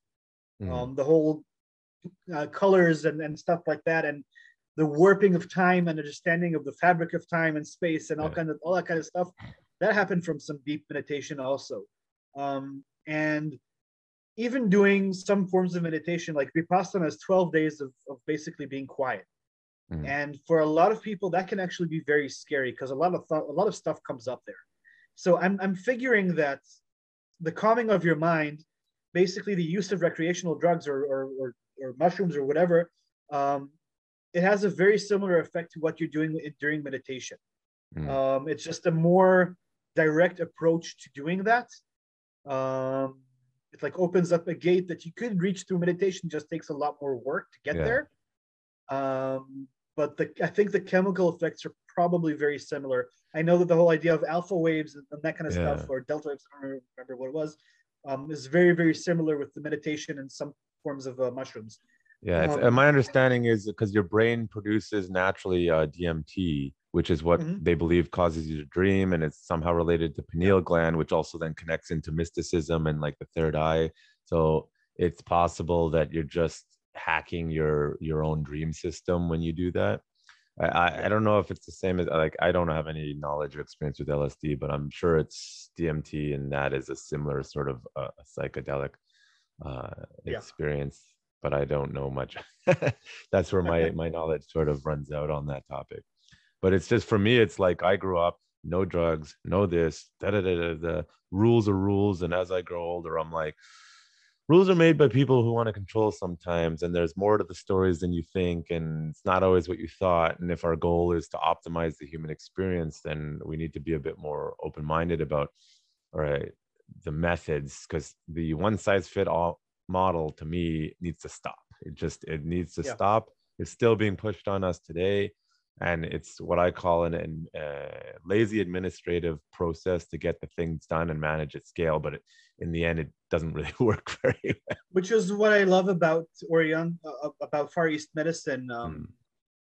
I mean, the basis is that every single person is an individual, and they're made up of different functions, and you can call it the same disease, but it has like different manifestations in each person. And depression in one person is not depression in another person, and taking a general SSRI won't work on everyone. Taking all these different antidepressants, that doesn't work for everyone, and it has different effects for everyone. And there are other ways of dealing with it. Just most people don't want to do the real hard work. Which is the form of meditation and that kind of stuff, which just takes longer than just popping a pill and trying to feel better. I found the only time I was able to really meditate was in the sauna, which I don't have access to right now, but we actually ordered one of those small saunas that can go in the home. So I'm hoping to pick up the practice a little bit again when we get it in 5 months, because the supply chain issues are killing everything right now. I'm like, for me, it's not trying to pick up the idea of sitting meditation. That's like the hardest form of meditation to do. You can easily do lying meditation, like just lie in your bed and breathe. You just need time for that. It's doing, you can even do your Krav Maga just really, really slow. That's basically Tai Chi or Qigong. And the idea is to focus on your muscle movement. It's like bringing your observation to the way that your body is moving, and bring your observation to each muscle and each movement and each breath that you're taking. And that's meditation. That's bringing yourself to the here and now. And that's all you really need to do. Anything else is basically, tehutzim, what's the English word? My Hebrew's gone. I am not sure. I had bad Hebrew when I was there. So I literally learned excuses. That's the word. Excuses. Anything else is excuses. You can always, anything you can do can be a form of meditation. Mm. Basically, washing the dishes can be meditation as long as you're here and now and you're doing it. So yeah. It's funny you mentioned that. I had a student tell me that they were washing dishes and they realized they were getting really angry, and they clued into some of the stuff I said, and like, oh, my state is really not in a good place. So yeah, you're definitely right there. Now, you have a presentation of some kind that you give nowadays. Some of the things you've talked about, is that stuff that would be in the presentation, or is that something Yeah, else? I have a sort of like a lecture that I give. It's called Between Gaza and Buddha, Mm, which is basically my story. It's my story in the military and how I traveled the East. And basically, during the lecture, we go through each and every monastery and my story in the Far East. And I sort of like give these glimpses of the philosophy. So I reach Nepal, I do the Buddhist philosophy. I go to Japan, I talk about Zen Buddhism. I go to India, I talk about Hinduism, and I talk about Vipassana and all these different things that I learned on the way. So the idea is to sort of see my path through depression and post trauma, but also sort of get a glimpse into these philosophies and hopefully give people the option of saying, okay, this is interesting. I want to read more, or I want to know more about these things. I'm not trying to convert anyone to any specific philosophy because I'm not any of these. I'm a bit of everything. And the idea is to sort of break away from your conventional thinking, the way that you've been mm, taught and you've been brought up, and see that there are other ways of thought, there are other ways of conducting yourself in this world. Um, and the beauty of it is it all intertwines with my stories while traveling. It's with all these little anecdotes about meeting people on the way. I meet this Native American shaman, and meet all these really crazy characters on the way, and that all sort of goes through this lecture. mm. Yeah, so that's And you give between that Gaza. to soldiers, or where is that you normally do that? I do it for in Israel. You have like these. It's called like a lounge group. It's like a Mm, bunch of people that just have like these weekend lectures at their houses. They bring in their mm, friends. There's lots of them in Israel. I do it for companies. I've done it in the military a couple of times, but not in an official capacity. I'm working on mm. that also. That's the I don't challenge, think right? the army sort of really wants to talk about that kind of stuff. Yeah. I was once offered to teach it, to do it in front of high schoolers, and I decided not to do Mm, it because I don't want to give people a bad impression of what you could come out with the military. I mm, mean, it's my specific story, but I don't believe in hurting for the motivation of people to going into combat units. mm, They sort of need to have their own path and their own way, even though my story in the end is sort of I don't know if it's a happy ending, but it's manageable. mm. So yeah, it's I just whoever asks me to talk, I'll talk. Right. That makes sense. Now, the Yeah. the acupuncture, we didn't really delve into that. Why acupuncture? So as I said, my original experience was studying qigong in Florida, and that school was also an acupuncture school. So I had my first experience with acupuncture when I was there during the military, and I had these crazy experiences through acupuncture that like really opened my mind to this whole world. And when I came back from the Far East, I decided I want to continue dealing with the spiritual aspect, but I also want to have a proper job. Mm, And acupuncture seemed like a good way. I could open up my own clinic. I can help people with their traumas. My original for going into acupuncture was to help people with depression and post trauma. I actually deal mostly with pain today, physical pain, but I also do the whole other stuff, trauma and depression. mm, Um, and so I was looking for a way to make a living, but also leave a spiritual path. And because I was so focused on qigong, I wanted to learn acupuncture to have more knowledge about the Chinese aspects of medicine and philosophy and bodily functions. And eventually that led to a career in acupuncture. I was also teaching qigong, but acupuncture became it's in general, acupuncture is like 4 years of study. It's a big field of study. And I sort of really enjoyed it. And it it gives results, and it's a good methodology of work. And for me, it's also I used to deal with more holistic spiritual energy kind of stuff, which I stopped doing because it was affecting me mentally. And acupuncture gives me a certain distance from my patients that allows me to treat without having the psychological effects sort of rebound back onto me when you're dealing with energies.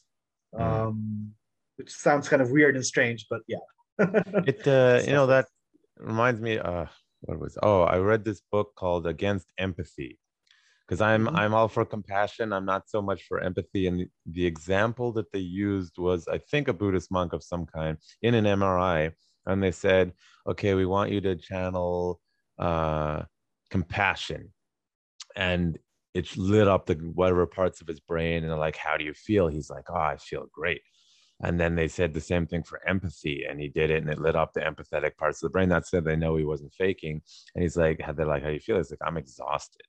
Right? It's the same sort of concept that when you're channeling that. And so again, coming back to that woo-woo thing, it's like, that's preposterous. But then you hear stories like that where they're hooking them up to an fMRI and they can see it in real time. And they're like, no, this is an actual thing. It's like, I'm not into astrology or any of that stuff, but I wonder if there is something to it, the energies of the universe. A lot of those people are kind of con artists, but the deep rooting thing behind it, there's probably some truth that we just don't understand yet, because it is possible, just from a metaphysical perspective, if, let's say, the universe has a pattern to it that's just too big that we can't see, that maybe people born in certain months have a slightly different energy, and maybe there's something to that, and as the more I read, the more I'm like, I think we just don't understand anything yet. There's a whole field in physics these days that sort of deals with it, about the physics of consciousness.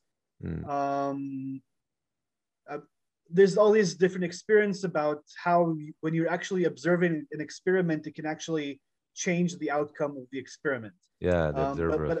But even more than that, our body is a form of electromagnet. We have a biomagnetic field around us, and this has been proven.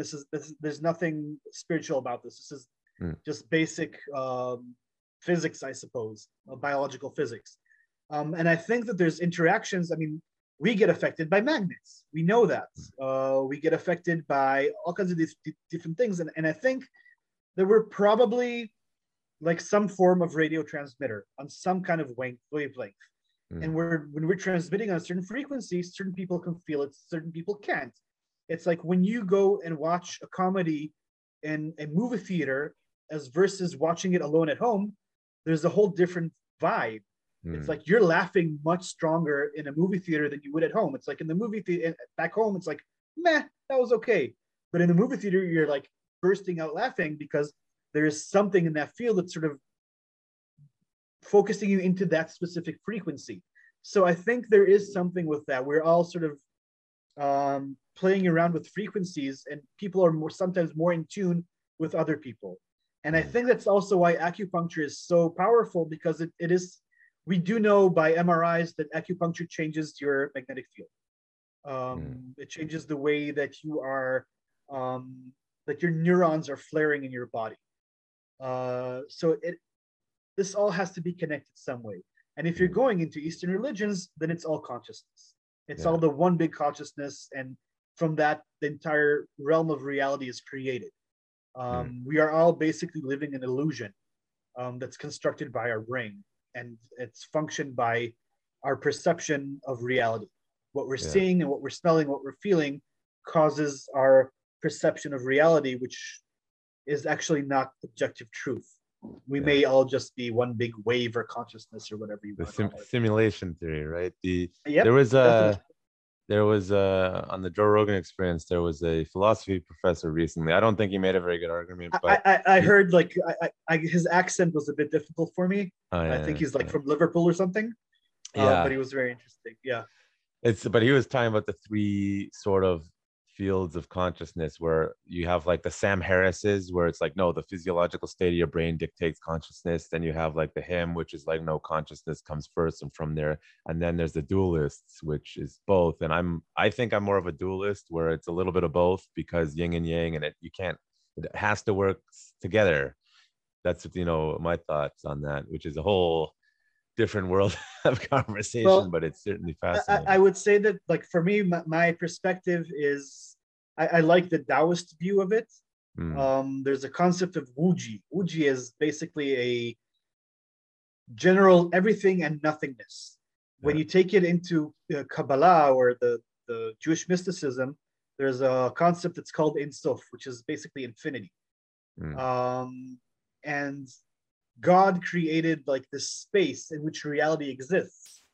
But when you're going on a more spiritual level of what is God, it's like this giant consciousness that created reality. mm, I'm not so much talking about the deity or the Old Testament God, but like a general concept of what is reality. So the Taoists and the Kabbalah sort of have the same function, that there's like this general nothingness that became something. mm, And that something became duality. mm, So while there is a dualism, which is the yin and yang, that's not the original form of the universe. mm. The original form of the universe is oneness, which is talked about in Hinduism and in Taoism quite a lot, and also in Judaism, the matters. Mm. Yeah, I don't know much about Jewish mysticism other than when I was in the army, the really religious guys would be like, "You're not supposed to read the Kabbalah before you're a certain age, or you'll go crazy." And I'm like, "These good that they were the Banishim. They were too much for me." Yeah. My aunt is I still have family in Israel.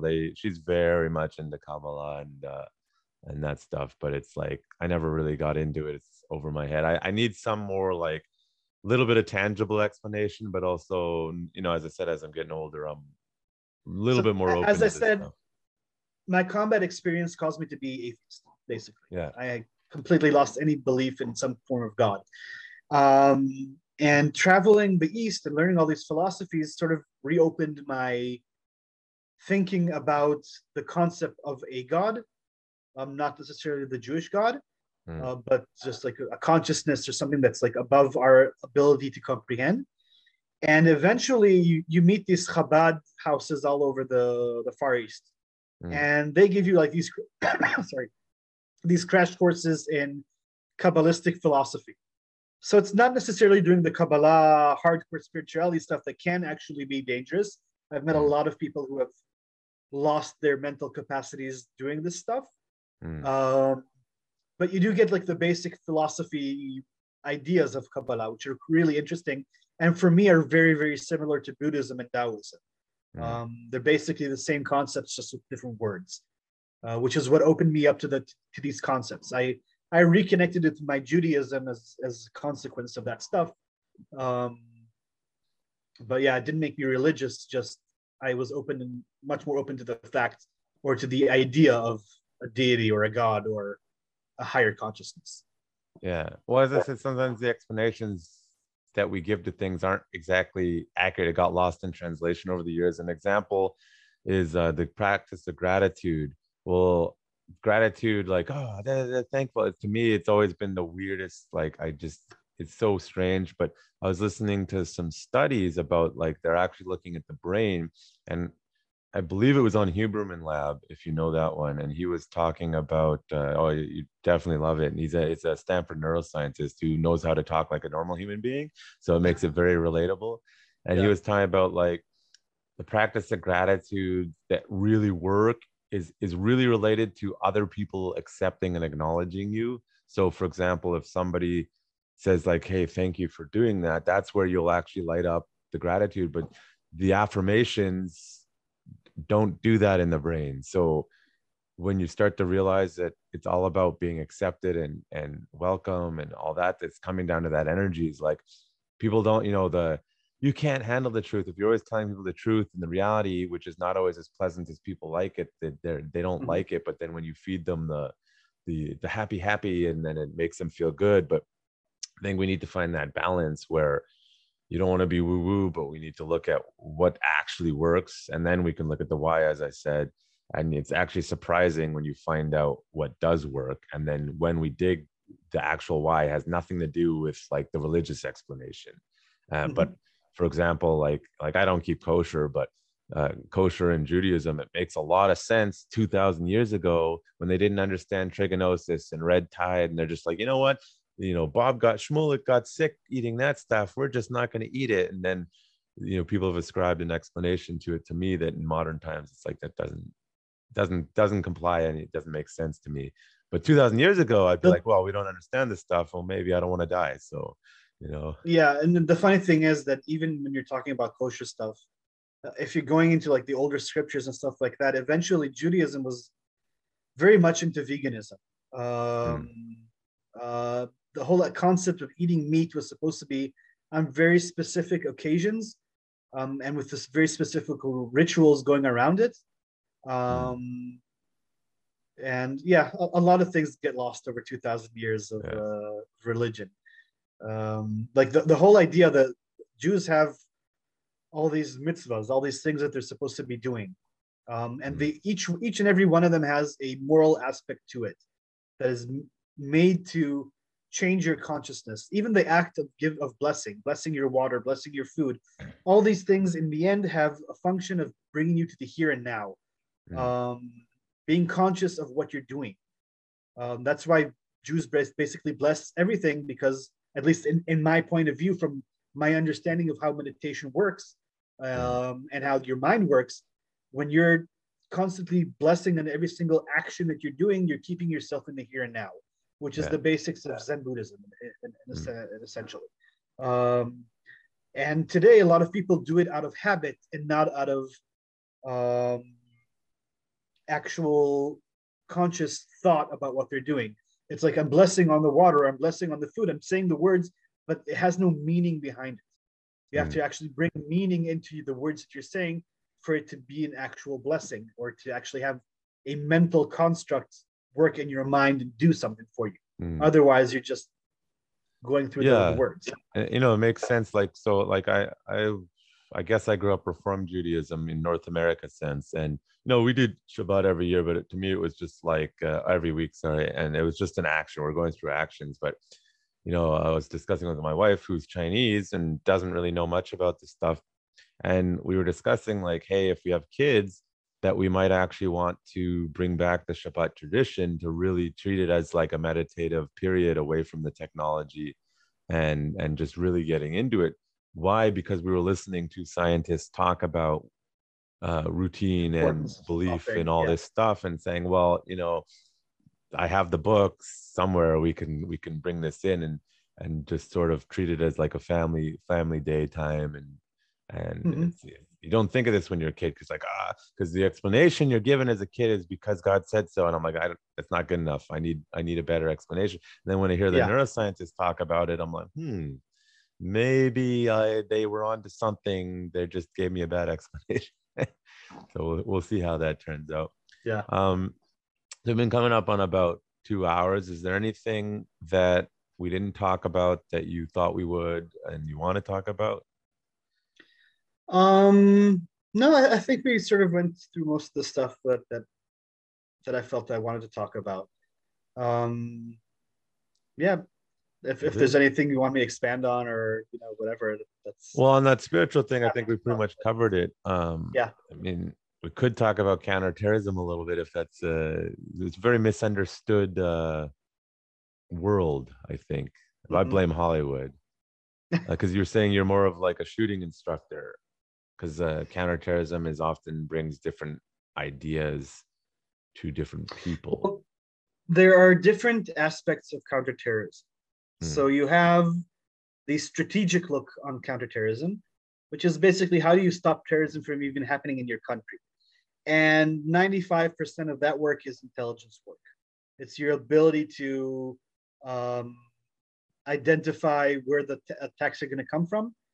And if you're talking about places like Iraq and Afghanistan, which is actually technically counterinsurgency, it's how you bring the populace to your way of viewing the world. Because terrorism in general, especially religious terrorism, is dealing with ideology in the end. No army can defeat ideology. The only way you can defeat ideology is by killing every single person on the other side. You have to change the way that people think about you and about your ideology. Like, so for me, if we're talking about what's going on with the Palestinians, it has a lot to do with communication and our ability to sort of see how we can live together and how we can understand that we're not necessarily trying to kill each other. Like for me growing up, I had no beef with the Palestinians. I mean, that stuff only came up when I was in the military and they were shooting at me. And even then, I didn't really understand why they were shooting at me. So when you're talking generally about counterterrorism, you're talking about the changing of ideology and the functions of intelligence. Now, when you're talking on a military level or on a special forces level, you're usually talking about either hostage rescue or special action missions that are focused on taking out terrorist cells. So that's the arrest technique, those are raids and that kind of stuff. And the concept that sort of differentiates counterterrorism from regular combat is the civilian factor. It's your ability to shoot or to fight within a civilian population without hurting the civilians. That's like the basic problem. So if you're talking active shooter, if you're talking hostage rescue, or even going into a city where you know that there's a terrorist cell, but most of the people around there aren't terrorists. And again, if you start shooting civilians, you're just causing the next generation of terrorists to appear. So it's how you attack a target without causing minimal collateral damage and not creating the next wave of terrorists by the fact that you're trying to catch a specific person. So when I'm talking about counterterrorism, I'm mostly focused on small unit tactics, small arms tactics, how to shoot your weapon precisely but extremely efficiently and quickly, which is not what general infantry is taught. The ranges that they shoot are generally longer ranges. I'm talking CQB, close quarters battle, very short ranges of shooting, which needs a different technique of firing your weapon, and small unit tactics of how you work in a small team in a difficult environment, whether it be hostage rescue, a civilian, or just on your own in the middle of a town without any backup, which was my original unit, the counter guerrilla unit. That was what it was focused on. I was teaching units how to go into a raid inside a enemy territory with little to no backup. So that was my focus, not so much the Krav Maga aspect, but the regular combat aspects and the technical shooting aspects of it. So a lot of it is shooting, but a lot of it is how you work with cover, how you do room clearing, and how you train the commanders to command these types of missions. I think that summarizes it. Yeah. So I'm one of the things you were talking about, because I was listening to you with Nir earlier, is the Israeli methodology versus American or British or whatever, and the difference of why they're so successful. We did talk about earlier about the ability to make decisions at a lower level, which I think that's a huge factor. But as far as tactically, how does the Israeli methodology differ, given the basic difference is shooting from the entry or shooting from within the room. What's called, I forgot the American system, what it's called. But it's basically the basic idea is that we fight from the doorway. Instead of breaching the room and clearing the room and fighting from within the room to a target that's in that specific room. So it's a different form of room clearing. Now, the reason that it works, and this I can say as someone who's worked with paintball extensively, is because these things have been tested under fire. When you're shooting, at targets that don't shoot back, every system works. You can go in with a cartwheel and you can throw in ninja stars, and all these things work as long as the target's not shooting back at you. But when the target is shooting back at you and it has half a brain and starts to actually fortify itself or hide itself and stuff like that, you need to sort of think differently. And as everything was taught under fire, and one of the things that is also very unique to the Israeli military is that we have a very young military. Most of our people, most of the combat soldiers are 19 to 21 years old. which means that people are constantly changing, which means your ability to adapt new techniques is very, very high. Mm. So once we have a situation that's gone bad, we are very good at learning the situation, understanding what happened there, adapting a new technique for that, and implementing it back into the field within a month, or sometimes even within days, depending on the units. So our ability to change our tactics quickly is very unique to the Israeli military. Most militaries, they have career NCOs or career sergeants that are the instructors there. And they've been doing the same thing for 20 years. And it's really hard to change their viewpoint on how they're working with their tactics. So on the one hand, we have very rapid changing of tactics. But on the other hand, we also lose a lot of our ability to keep information. Yeah. Like for me, I sometimes feel that every 9 or 10 years, the army has to relearn a lot of stuff because certain units haven't been in combat, or just things sort of changed and they forgot how it was done like 10 years ago for specific situations that haven't happened for 10 years, but suddenly they reappear. So there's that. That's something. Yeah, that's something I experienced. Is by the time anyone got good at their job, they were gone already, and that's one of the reasons I had a lot of issues, because I'm like, "Hey, I was working with this guy about this thing," and then the new guy's like, "There's nothing in my file," and I'm like, "Are you serious?" Like, like, and I do think, I mean, that it's interesting. I never thought about it that way, because you have the high rotation, you can adapt quicker. But I almost feel like the Israelis need to take a slightly more professional army approach at this point, where it's a little bit more of a serious thing. I completely agree with you. I completely agree with you. At least in specific fields of training, specifically counterterrorism for sure. Like for me, my unit is a reserve unit. So I have been in the same position. I've been in the unit for about 17 or 18 years now, and I have been the commander of the unit for about 10 or 12 years now, I think. So we have a lot of collective memory that just doesn't disappear. And for a lot of reasons, we're actually the ones that the army sometimes goes to sort of relearn stuff that they've lost, because that's what we do, and we do it on a regular basis. We're very active, but we're also old. Yeah. And we remember how it was 20 years ago, and remember what happened then, and what the adaptations that we did at that time, and why we're doing the things that we're doing now. We understand the why much better than the younger soldiers. Well, it's partially because the Israelis don't ever explain the why half the time. Like, Krav Maga, why does this technique work? Because it works. Stop asking questions. But yeah, I'm sort of split on that, because on the one hand, that's very true what you're saying. We don't tend to say why, but on the other hand, soldiers constantly ask why. Yeah. Israelis aren't shy of asking, why are we doing this? I think I have a better system. Like a rookie can easily come to an officer and say, I think I have a better idea of how to do this. And he's actually right a lot of the times, which is the beauty of it. So yeah, there's always that balance. The freedom of a soldier to talk and say his mind is in our military is very important. Yeah. Which is, again, adaptability. That's part of the idea. You never know. Yeah, I had that because I went in. I was 22, so my lieutenants were almost just as younger old than as you. me. Yeah, we're younger. We were the same age. Yeah. And my behavior wasn't always the best, but I was a good soldier. As far as like, I struggled, but I did good soldier. So they're always like, he's older, leave him alone. Some 19-year-old sergeant who's like, well, he's been to university before, so what do I know? It's certainly a different experience.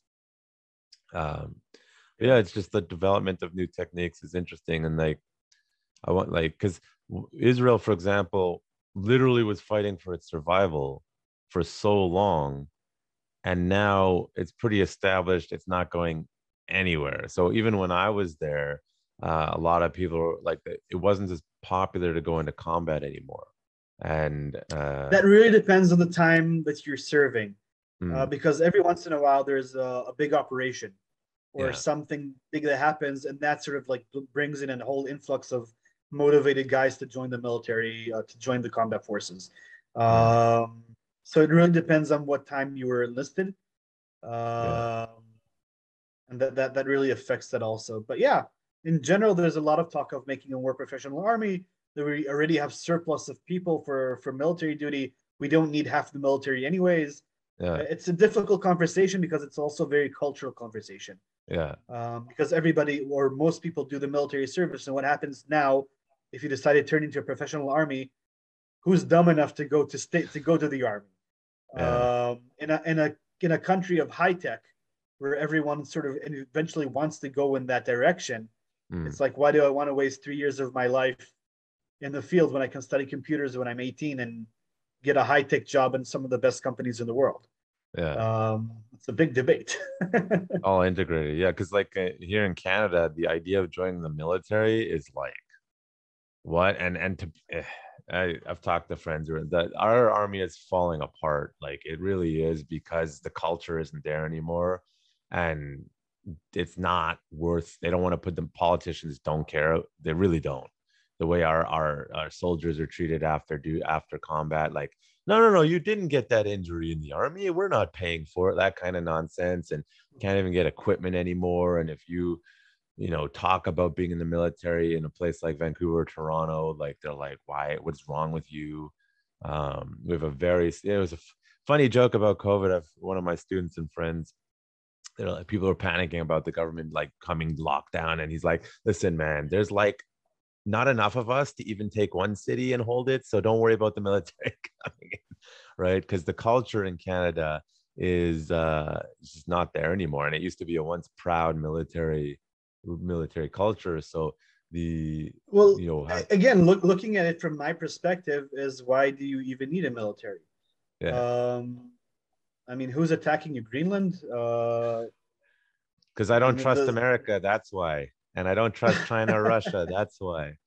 And that's in the true, and yeah. and that is the actual reason why you need to have even if it's a small but highly professional, well equipped military, Mm, because a small, very professional military can very quickly turn into a big military when needed. But yeah. if you're losing all your good people, and if you're losing that equipment and all that stuff, and suddenly World War III breaks out, your ability to flip over and create a new military is very, very hard. Mm, But again, if you're not fighting wars and you're not really being attacked, there's no reason for a military culture. mm, So I can understand that completely. I mean, if you don't need an army, why have one? yeah. I understand your outlook on life, but I can also see the other viewpoint of most civilians in Canada. It's like, Yeah. no one's attacking us, and there's a reason no one's attacking you, and that's probably because the U.S. is all over the world doing stuff. Yeah. Um, I but mean, even that's sort of that's the traditional ideology is like we have the US, and I'm like, what happens if the US falls apart? Because they're kind of going down that path right now. And so like the idea of a militia, which is in the States, like we don't have that in Canada. yeah. Gun ownership, you can have guns here. I teach a course. I train as part of self-defense. I include that, even though legally you cannot purchase a gun for self-defense in Canada. I teach it as part of my Krav Maga program. More to do with like, Mhm. if I get a gun away from an active shooter, you need to know how to use it. Yeah. um Not the most likely scenario here, but if I'm going to teach self-defense, I want to teach every possible scenario. And so people think I'm crazy here because I'm like, my philosophy is it's better to be a warrior in a garden than a gardener in war, as far as that. And I want to have the tools when I need them, even if I don't need it for a long time. But as my friend pointed out, if some crazy situation happened in Canada, the military is not sufficient to hold down a city, and the police are not sufficient to hold down a city. You need some level of skills yourself, both physical and mental and tactically, in case. And people, the scenario I give here, for example, is, well, we're on the Pacific Rim, we're on a major earthquake fault. There is a regular earthquake here of a massive magnitude every 300 to 700 years in this area. Mhm. I saw how people reacted during the initial lockdowns. I saw how people reacted when we had just had recent flooding here. People get all angry, and I'm like, we have that earthquake. The police aren't helping you. I know what the state of our emergency services are here. So, in the absence of having a sufficient army, it's like and a civilian populace that doesn't care or doesn't want to learn or thinks it's strange to talk about this stuff, I'm like, we're screwed. A lot of It's people ask me why I used to be very obsessed with katanas and swords and stuff like that. And I said, when the zombie apocalypse comes, you're not going to have the ammunition. You want to be yeah, able to have a good ranged weapon. yeah, And yeah, it's the same idea when not necessarily war, if you're going to have earthquakes, if you're going to have a drought, all these things cause civil unrest, and you mm, need to know how to defend yourself. yeah, Because human beings in general are not good creatures. yeah, We don't work well in big communities. We're good in small communities. We're good at helping our neighbors, but put too much of us together in one hmm, place, and it never turns out yeah, well. Never, yeah, especially in times of crisis. yeah. And I So think yeah. the Israeli population is not naive to violence, but the Canadian population increasingly, as the population centers increase, and they tend to be very ideologically naive, I think is a nice way to put it. And people like me are like, I don't fit in here, but I like this country, but I don't know. Because I'm just like, just be ready. I hope I'd rather be playing games or working out and leave me alone. But if I have to, I have the skills and you don't. So let's see what. It's a very uncomfortable conversation with I have a lot of people. I run into it a lot. Students come in and I start giving them like the reality of violence, and they look on their face. Like I had a situation, a mother came in, she wants her teenage boys to learn. They want to do a private lesson. She said, I did a class with you before, it was good. And her two boys, she's like, my boys don't want to learn anything, they're not interested in this. And I said, okay. And so they come in as a family and I start teaching them the techniques, but I get a sense like these guys don't want They're to not. be here. So I start talking about violence and why people are violent and this and that. And they're like, the two boys are like, I don't understand why someone would attack someone unprovoked. It doesn't make any sense. I'm like, you don't need to understand it. You just need to know it exists. And I was like, what about bullying? They're like, there's no bullying in our schools. I'm like, I guarantee you there is. You're just not seeing it. And then, I said a bunch of stuff. The mother's like, and I tried to use the recent flood here. We had major flooding in certain Mhm. parts of like the way people behave. It's questionable. And I was like, imagine if that's like, a month of that, and look at New Orleans. And granted, we don't have the kind of crime problem that New Orleans happens, but they were a year or two and murder went through the roof. And they started getting really uncomfortable about the things I'm saying. One, because the two boys think I'm nuts. And the mother's like, you're talking politics. I'm like, I'm not. I'm talking survival. That's just reality. And then I said to her, okay, why are you here?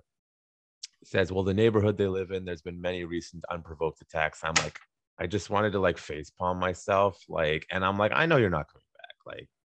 But that's the reality for a lot. And the It's individuals was from originally Eastern Europe. And I'm just like, I don't understand why you've lost the concept of the reality of violence. People have lost the ability to observe history. Yeah. Human history is full of conflict. All of our history up until a couple of years ago has been extremely bloody. And Yeah. even people who were born in the, I don't know, 80s, 90s, and they've had like all these comforts of modern civilization forgot that World War II was only 80 years ago. Yeah. It's not that far away, and we're easily going back into there. And there's whole parts of civilization that are still there. Yeah. If we're talking about the Middle East, if we're talking about communist China, or just places that have become lawless. Venezuela used to be one of the most advanced countries in the world, one of the richest countries in the world. Mm, Their economy basically tanked, mm, and people are living in this horrible poverty. And it's really hard for people to observe what's going on around them, and even harder for them to see um, the lessons of history of how things develop and how things happen. What mm. happens when an economy crashes? What happens when people start border disputes and like all these things? They can cascade very, very quickly. And if you're not mentally ready for that, you're not going to survive the next catastrophe.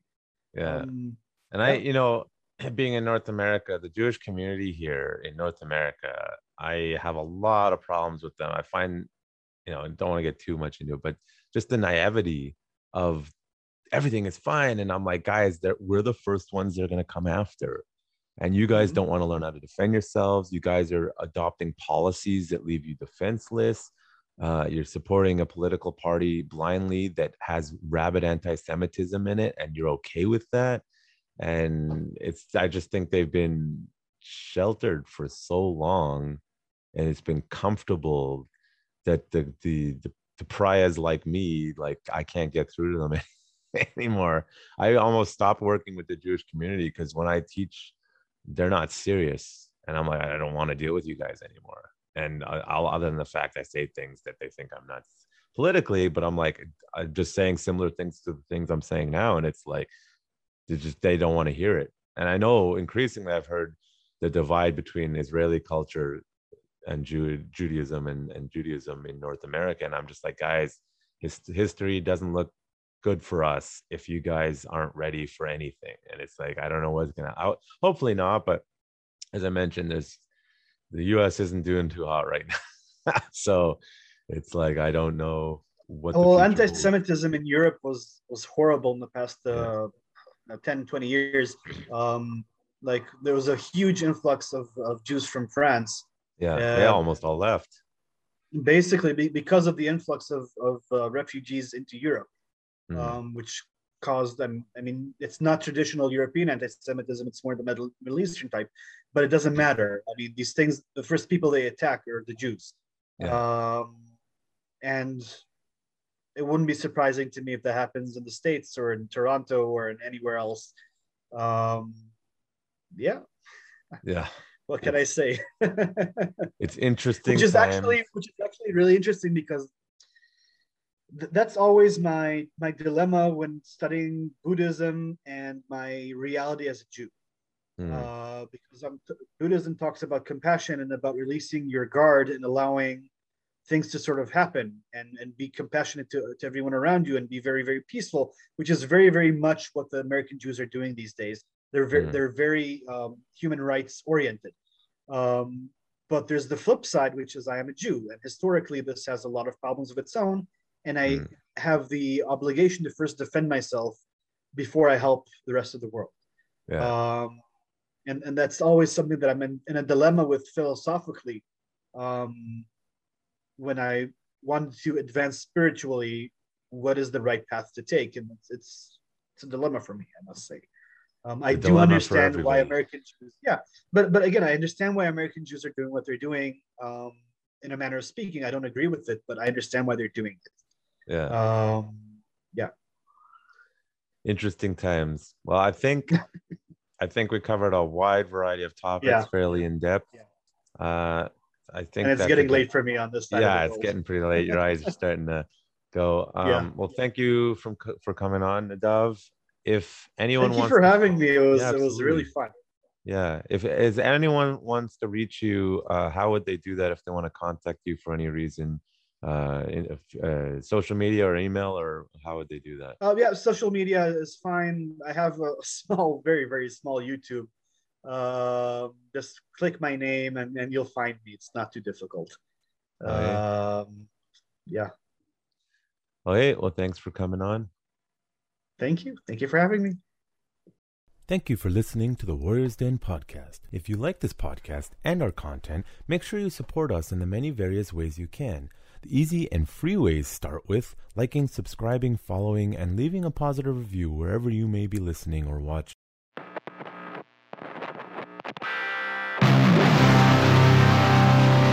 You're listening to The Warriors Den. Brought to you by Urban Tactics Krav Maga. Turning lambs into lions.